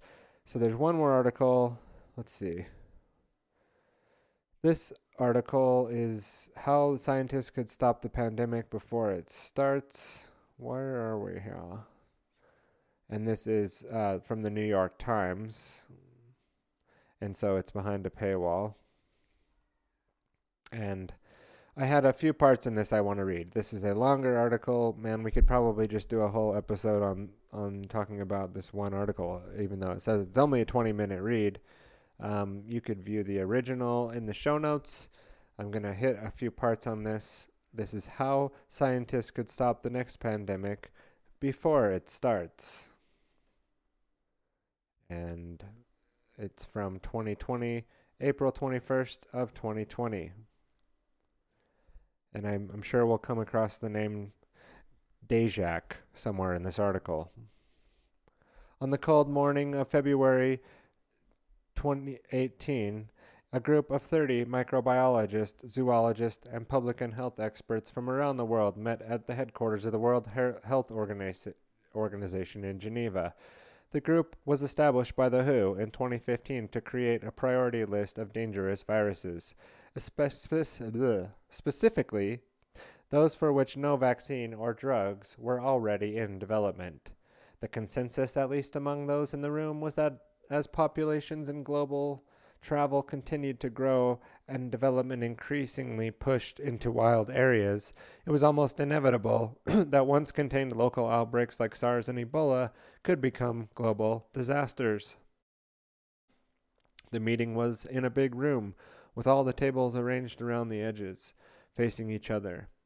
One of the group's members, Peter Dajak, recalled recently, quote, "It was a very formal process. Each person was asked to present the case for including a particular disease on the top of the threat, on the list of top threats. And everything you say is being taken down and checked factually and recorded," unquote. Dajak, who directs the pandemic prevention group Eco Health Alliance and is also chairman of the Forum on Microbial Threats at the National Academies of Sciences, Engineering, and Medicine, has been given the task of presenting on SARS, a lethal coronavirus that killed roughly 800 people after it emerged in 2002. SARS stands for Severe Acute Respiratory Syndrome and is officially known as SARS-CoV-1. "We've done a lot of research," this is Dajak quoted, "we've done a lot of research on coronaviruses, so we knew they were a clear and present danger," unquote, he told me. Quote, "High mortality, no drugs or vaccines in the pipeline, with new variants that could still be emerging," unquote. The discussion, he said, was intense. Quote, "Everyone else on the room knows the facts already. They've already read all the research," unquote, Dajak said. Before each pathogen, the speaker had to convince the room that it presented a significant threat, quote, "that this disease really could take off and that we should concentrate on it rather than the Lazai fever or something else. So you agree, so you argue the case, and then people vote, and sometimes it gets quite heated. I remember that monkeypox was an issue because there are outbreaks. But there's really nothing we can do about them. It was really rigorous, really excellent debate. And then afterward, we went and had fondue," unquote. The final list, which did contain SARS and MERS, along with 7 other respiratory, hemorrhagic or otherwise lethal viruses, also included something the WHO dubbed Disease X, a stand-in for all the unknown pathogens or devastating variations on existing pathogens that had yet to emerge. Dajak described COVID-19, the disease caused by virus SARS-CoV-2, as exactly the kind of threat that Disease X was meant to represent. a novel, highly infectious coronavirus with a high mortality rate and no existing treatment or prevention. Quote, the problem isn't that the prevention was impossible, Dejak told me, unquote. Quote, it was very possible, but we didn't do it. Governments thought it was too expensive. Pharmaceutical companies operate for profit, unquote. And the WHO, for the most part, had neither the funding nor the power to enforce large-scale global collaboration necessary to combat it.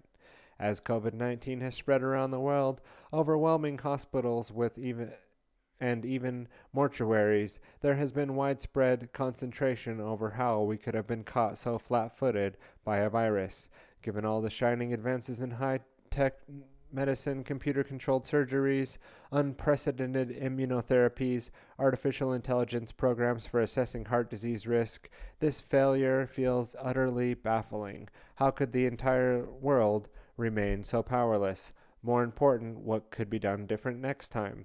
According to some infectious disease experts, the scientific tools already exist to create a kind of viral defense department, one that would allow us to pursue a broad range of vital global projects, from developing vaccines and drugs that work against a wide range of pathogens to monitoring disease hotspots and identifying potential high-risk viruses, both known and unknown. What's lacking is resources. Quote, we really did miss the wake-up call, unquote, Deshak says.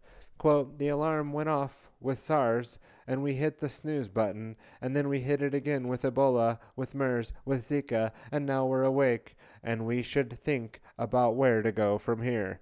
Now, how do you say that when he's been getting millions, $40 million in funding from the Pentagon and $20 million in funding from other agencies, that we missed it, that we haven't got enough? Like, you know, that $40 to $60 million wasn't enough to catch it? Or like what he's saying is that we need more funding for the projects that he's been working on. In late March, Vincent Raccanillo, host of the podcast This Week in Virology, a professor at Columbia University, conducted an interview with the pediatric infectious disease expert Mark Denson. Denson, who teaches... Okay, I'm going to skip down now because this article is plenty long, and it's not that it's not interesting. There's some pretty interesting pictures in there even. But you will have to go check it out yourself. I'm going to jump down here to more towards the bottom of the article, which is how scientists could stop the next pandemic before it starts, from the New York Times in April of 2020. Hoping to get more accurate estimates of which viruses could be a threat, Deshak recently traveled to a rural part of the Yunnan province in China and took blood samples from people who lived there, looking for antibodies that would show how often they had been exposed to bat coronaviruses. This is parenthetically, detectable antibodies typically last 2 to 3 years after an infection. Parenthetic end.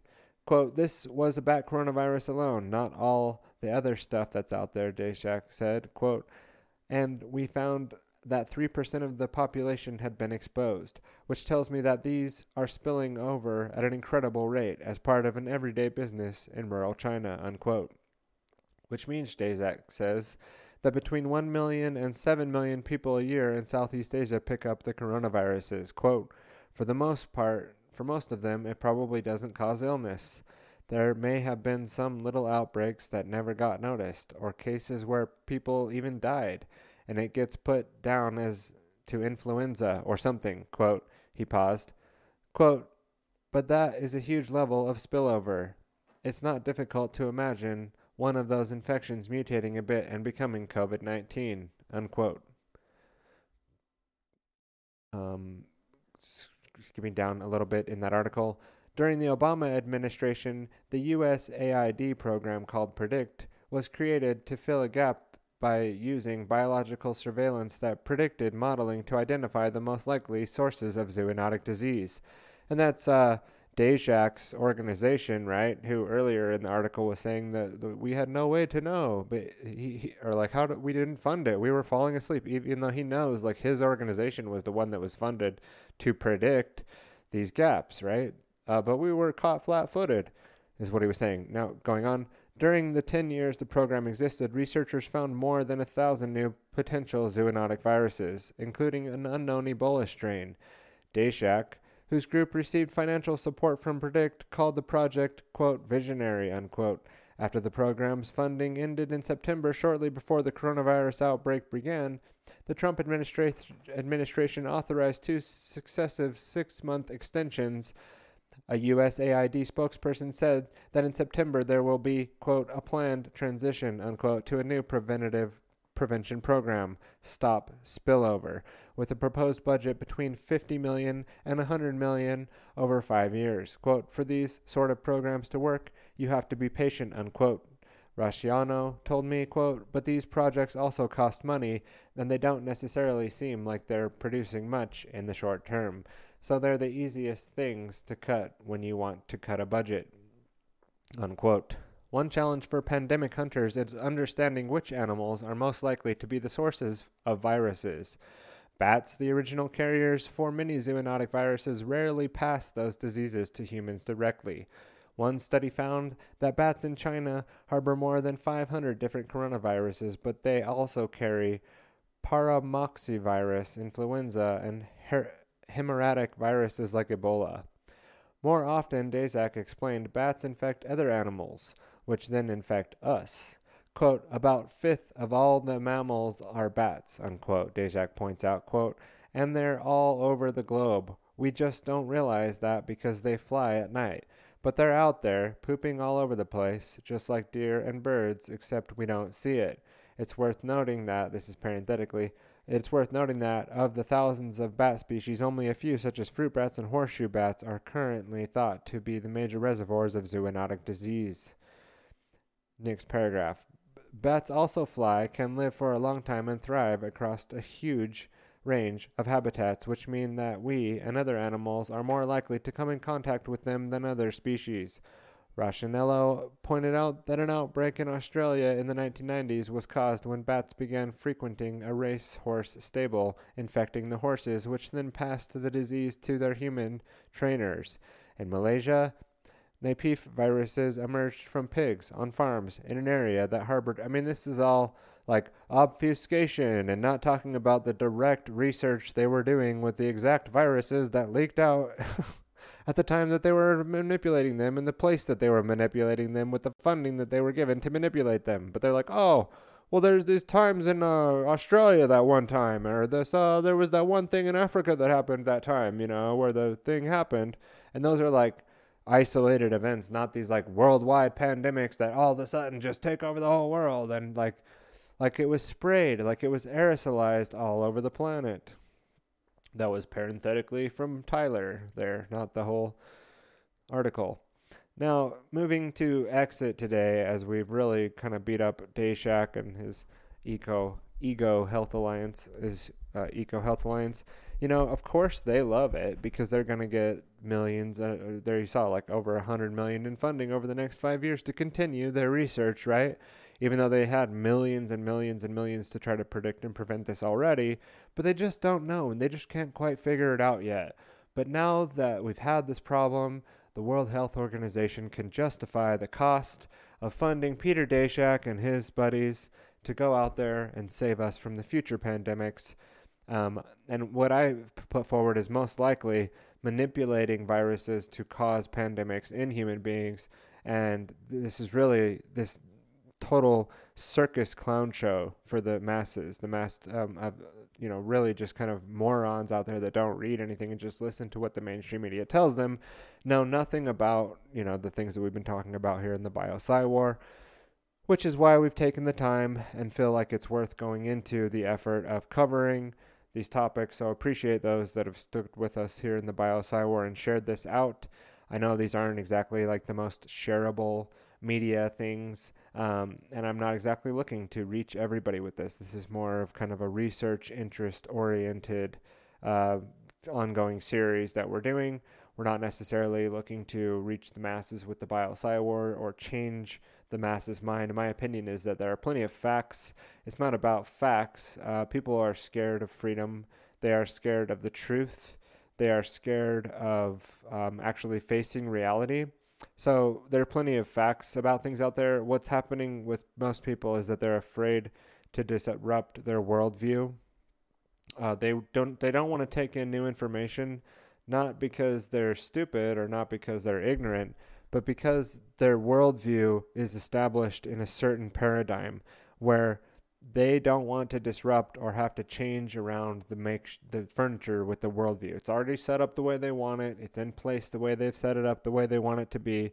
And someone comes along trying to move around the things that they've set up the way that they've organized it, and that becomes a threat. It becomes something that they don't want to know. Not even just someone, but information comes along. Facts come along. Things come along in reality that should be looked at, like the information we've covered here. These things need to be investigated before you just jump right into these mRNA vaccines or these gene therapeutic medical components, basically software, as we look into the mRNA Moderna vaccines funded by DARPA, funded by BARDA, funded by the Bill and Melinda Gates Foundation, before there was ever a pandemic going on. They're looking to capitalize on the success of what they see as a successful round one pandemic. And as we head into the winter of 2021, we have to wonder what is planned, what will happen with all the immunosuppressed people with the vaccines that are outright telling you that they will immunosuppress you.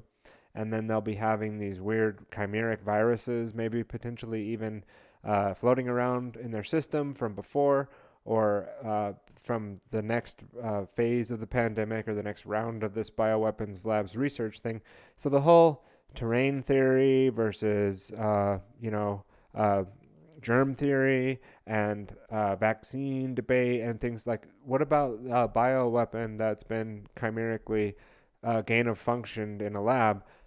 Does the science account for any of that? Any of these arguments against, germ therapy? And again, going back to the danger of the conspiracy theorist who says it's all bullshit, man. You guys don't listen to the government, bro. It's all just bullshit, man. They just want to keep you inside, and there's nothing going on. It's all bullshit, man. Like, they're just calling the flu the coronavirus, bro. I mean, what happened to the flu, bro? Did you ever notice the flu just disappeared, man?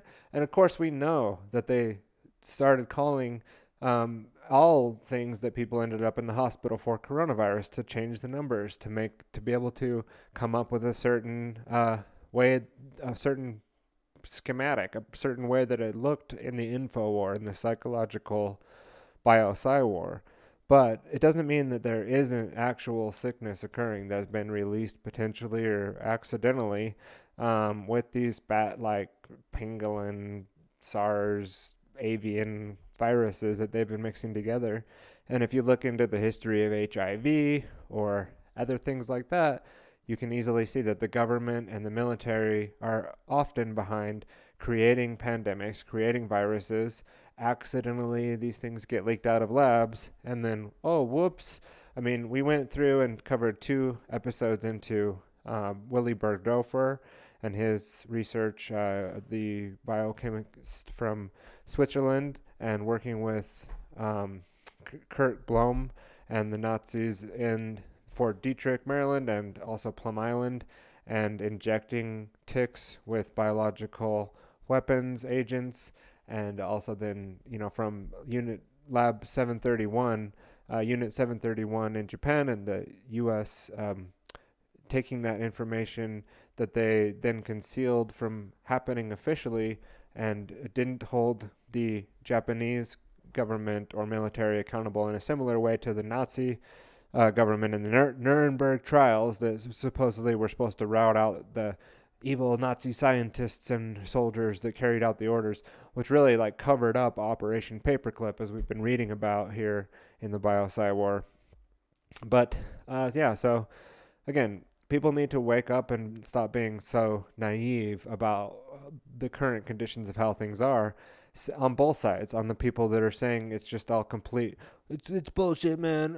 I just want to go back out and be around. Like, we should just be able to be. And for one, I'm all about freedom of movement. I think that we shouldn't have our freedoms restricted because of environmental things going on, unless it's something that's more thought out and provable than the dangers of the current pandemic. But there's clearly more going on than just this one thing. They're training us to behave when they say there's something going on. That way they can just make us do what they want us to do if there's a virus, or there can be real viruses going on and they can cause our behavior to change in that way too.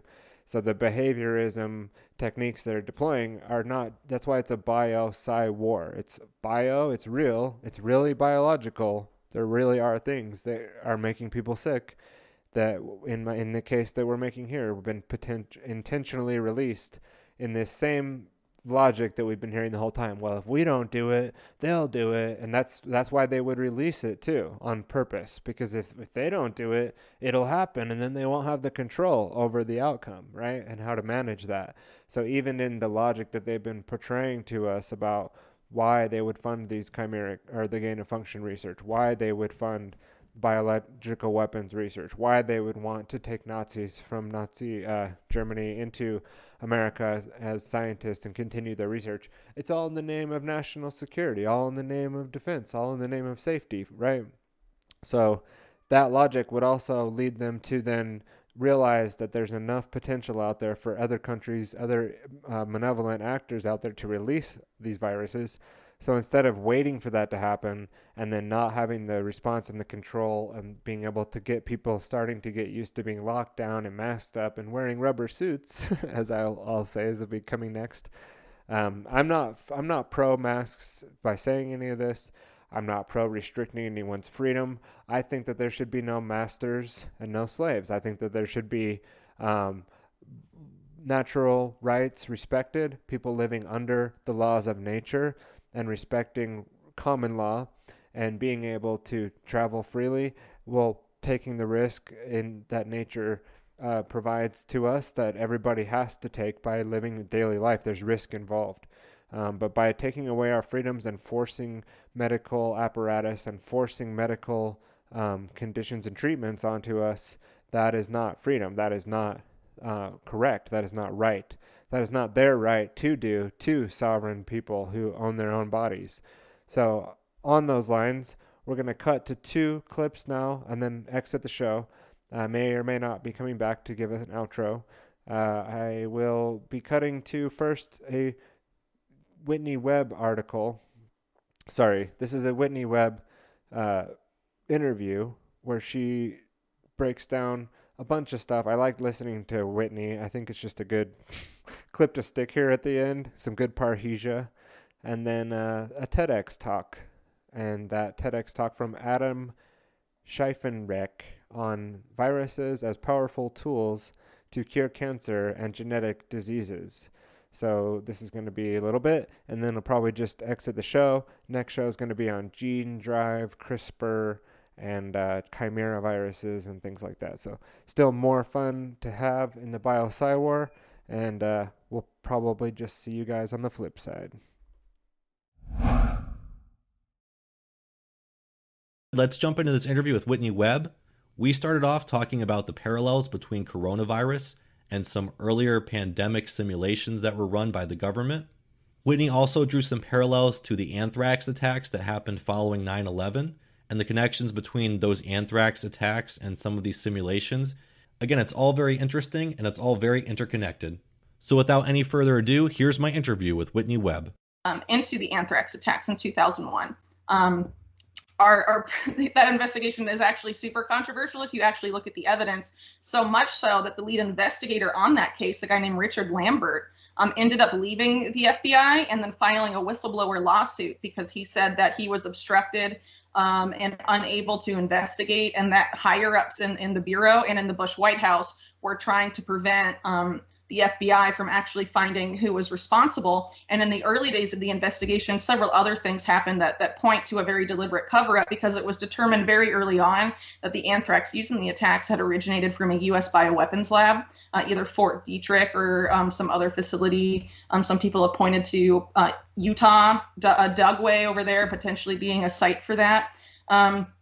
And one of the things Lambert revealed is that the guy they eventually pinned the attacks on, a guy named Bruce Ivins, when they were building their case against him, they intentionally withheld what this guy said was a mountain of evidence that would have exonerated this guy, because they just wanted to pin it on someone to make it go away. But the fact that it was a domestic source in the media even after it was known to the FBI to be a domestic source, tried to pin this on a foreign entity, specifically the one outlined in Dark Winter. I mean, it's all very odd. And so the fact that all of this went on, and that the people that wrote the simulation were making these like very creepy predictions, telling people in the top positions of political power to take Cipro to prevent antibiotics, but not postal workers or people that would have been like put in the line.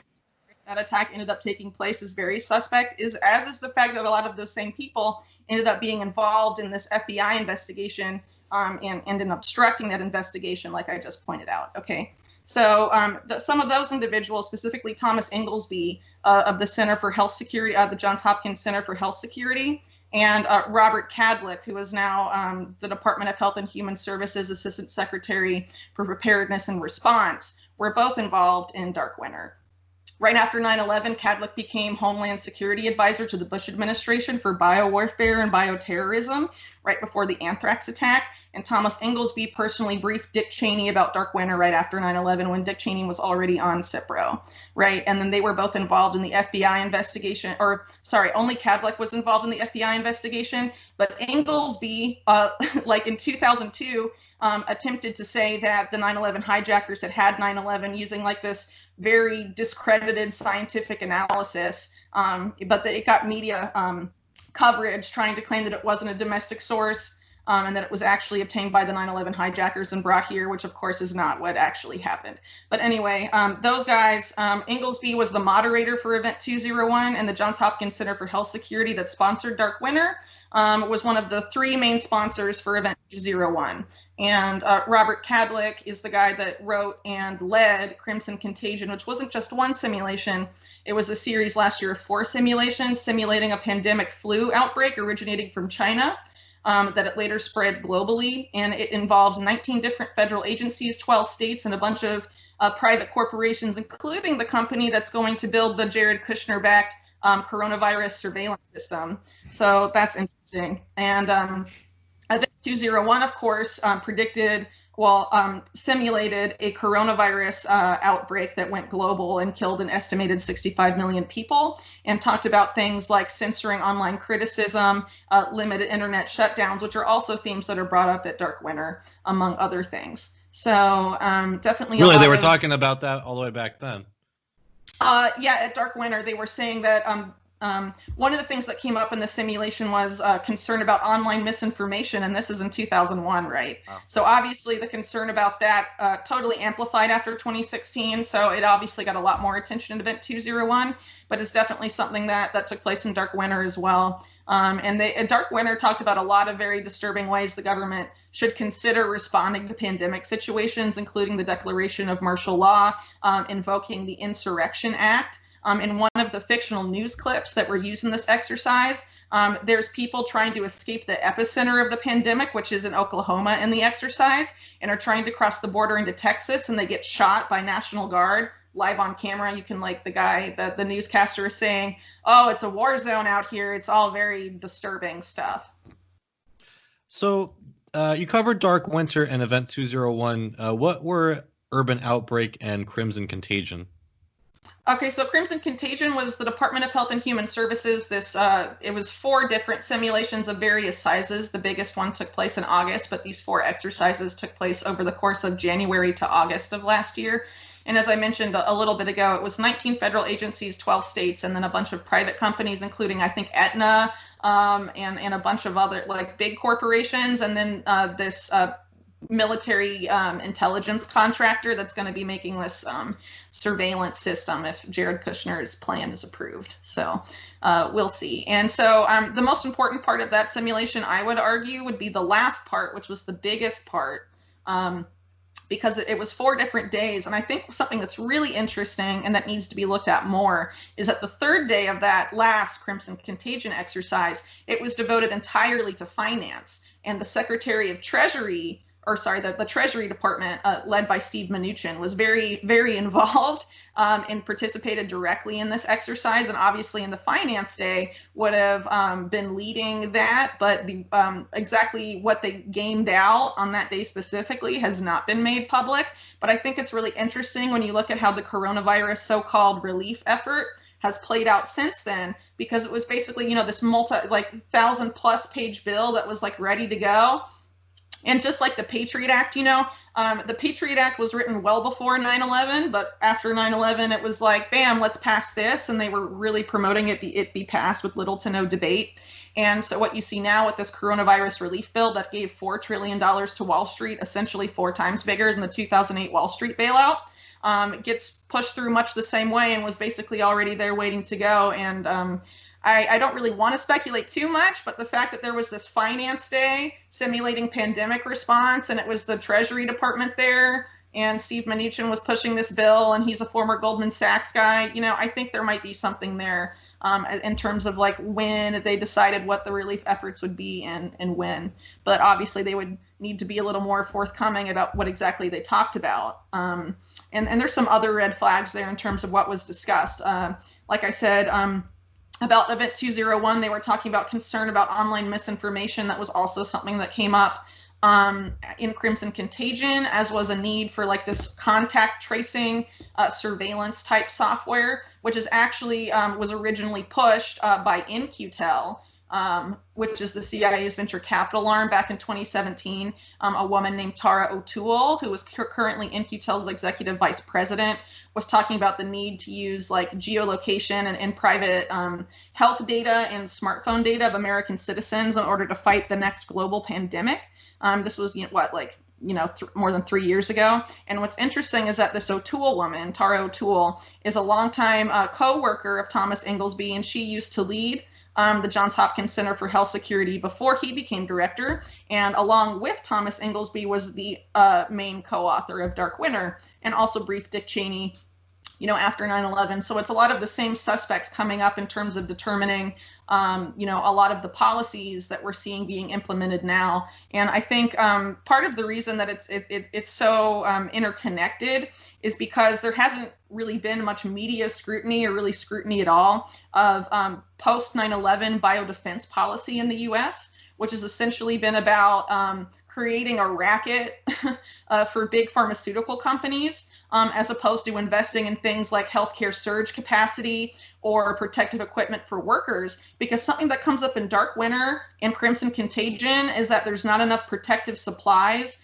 for healthcare workers. There's no surge capacity in healthcare. And so they knew this in 2001, and they knew this last year, and in every other simulation since. Why didn't they do something? Well, that's because biodefense policy, which has been, post 9/11 biodefense policy has been dominated really by the legislation that Robert Kadlec oversaw when he was Bush's Homeland Security advisor for biodefense. It is basically about stockpiling vaccines for smallpox and anthrax, and attacks that have never really taken, for pathogens and bioweapons that have never actually been unleashed in the public. And in the case of anthrax, it was unleashed by someone working for the U.S. military, and we still don't really know who did it, right? So basically what I call this a racket, because not only do they stockpile these vaccines only have a shelf life of 3 to 4 years. So they eventually become useless and constantly have to be replenished. And the government pays premium prices on these vaccines, way more than the cost of production. So essentially you're having, a built-in market for a lot of these vaccine companies, and they know that those vaccines will never end up being used. And some of those vaccines, particularly the anthrax vaccine, has a very controversial history that I talk about in a recent article about this company called Bioport and Emergent Biosolutions, which has been a huge beneficiary of this policy. And one of the Dark Winter guys that I mentioned a little bit ago, Jerome Hauer, has been on their board of directors for years. Right. And now they're about to benefit from getting all these coronavirus they're backing 2 coronavirus vaccine candidates and also 2 experimental plasma blood treatments that are being directly funded, some of them by the U.S. government. So it's basically like a biodefense mafia. Honestly, I would call them sort of these career bioterrorist doomsayer guys that have been on since the Bush days. And a lot of these big pharmaceutical companies have consistently been working together over the years, and this is kind of the end result.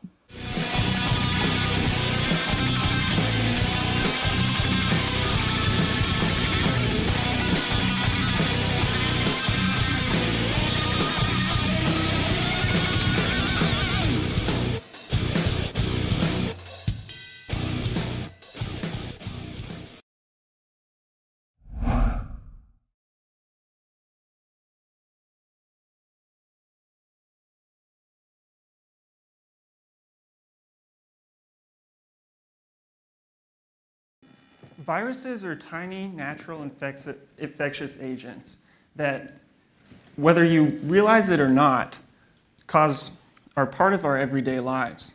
Viruses often make headlines for causing disease in humans. You all at some point or another have heard of Ebola virus, which caused the deadly outbreak in West Africa in 2015. Polio, which causes paralysis and struck fear in the hearts of parents prior to the development of Salk's vaccine in the 1950s.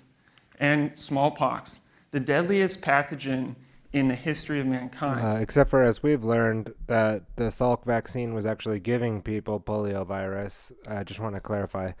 We're watching this only because it's interesting that he ties it into cancer research, and that's the tie-in that we were making before, just to clarify. I don't think that this is tremendous, this last video I'm showing. This guy is very mainstream. He calls the Salk virus. Good thing we've uncovered Salk as someone who was trying to do a lot of extermination on people, and that the polio virus was actually the polio vaccine was actually giving people the polio virus and probably all kinds of cancers and things like that as well. So, but again, we'll just go back into this. I'll just give that little bit of context on this clip. But it may surprise you that some viruses are being harnessed to be beneficial for humans and may be key tools in the future of treating cancers and genetic diseases. So what exactly is a virus? All viruses contain two essential components: genetic information and a protein code. The genetic information is stored in nucleic acid, which can be either DNA or RNA. The nucleic acid has 4 base pairs, which can be arranged in different ways to code for different things. DNA is transcribed into RNA, and messenger RNA is translated into proteins, which have a large number of functions in our bodies. The virus makes proteins that form a protein capsid that protect the genetic information. Some viruses have an outer lipid envelope, which they use and acquire from the host cell that they infect. Protein spikes are used by the virus to adhere to and enter cells. Viruses come in many different shapes and sizes. Some are small and simple, containing only a few genes, while others are large and complex, containing hundreds of genes. Every organism on the planet can be infected with a virus. Viruses cannot replicate on their own. Instead, they must infect a host cell and use its machinery to make new copies of themselves. Viruses adhere to the host cell and release their genetic information.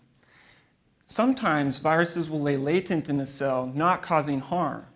This is where one type of gene therapy can occur, in which the virus delivers nucleic acid telling the cell what to do without harming the cell. Once the virus is inside, it can then hijack the cell into making new viral nucleic acids and proteins.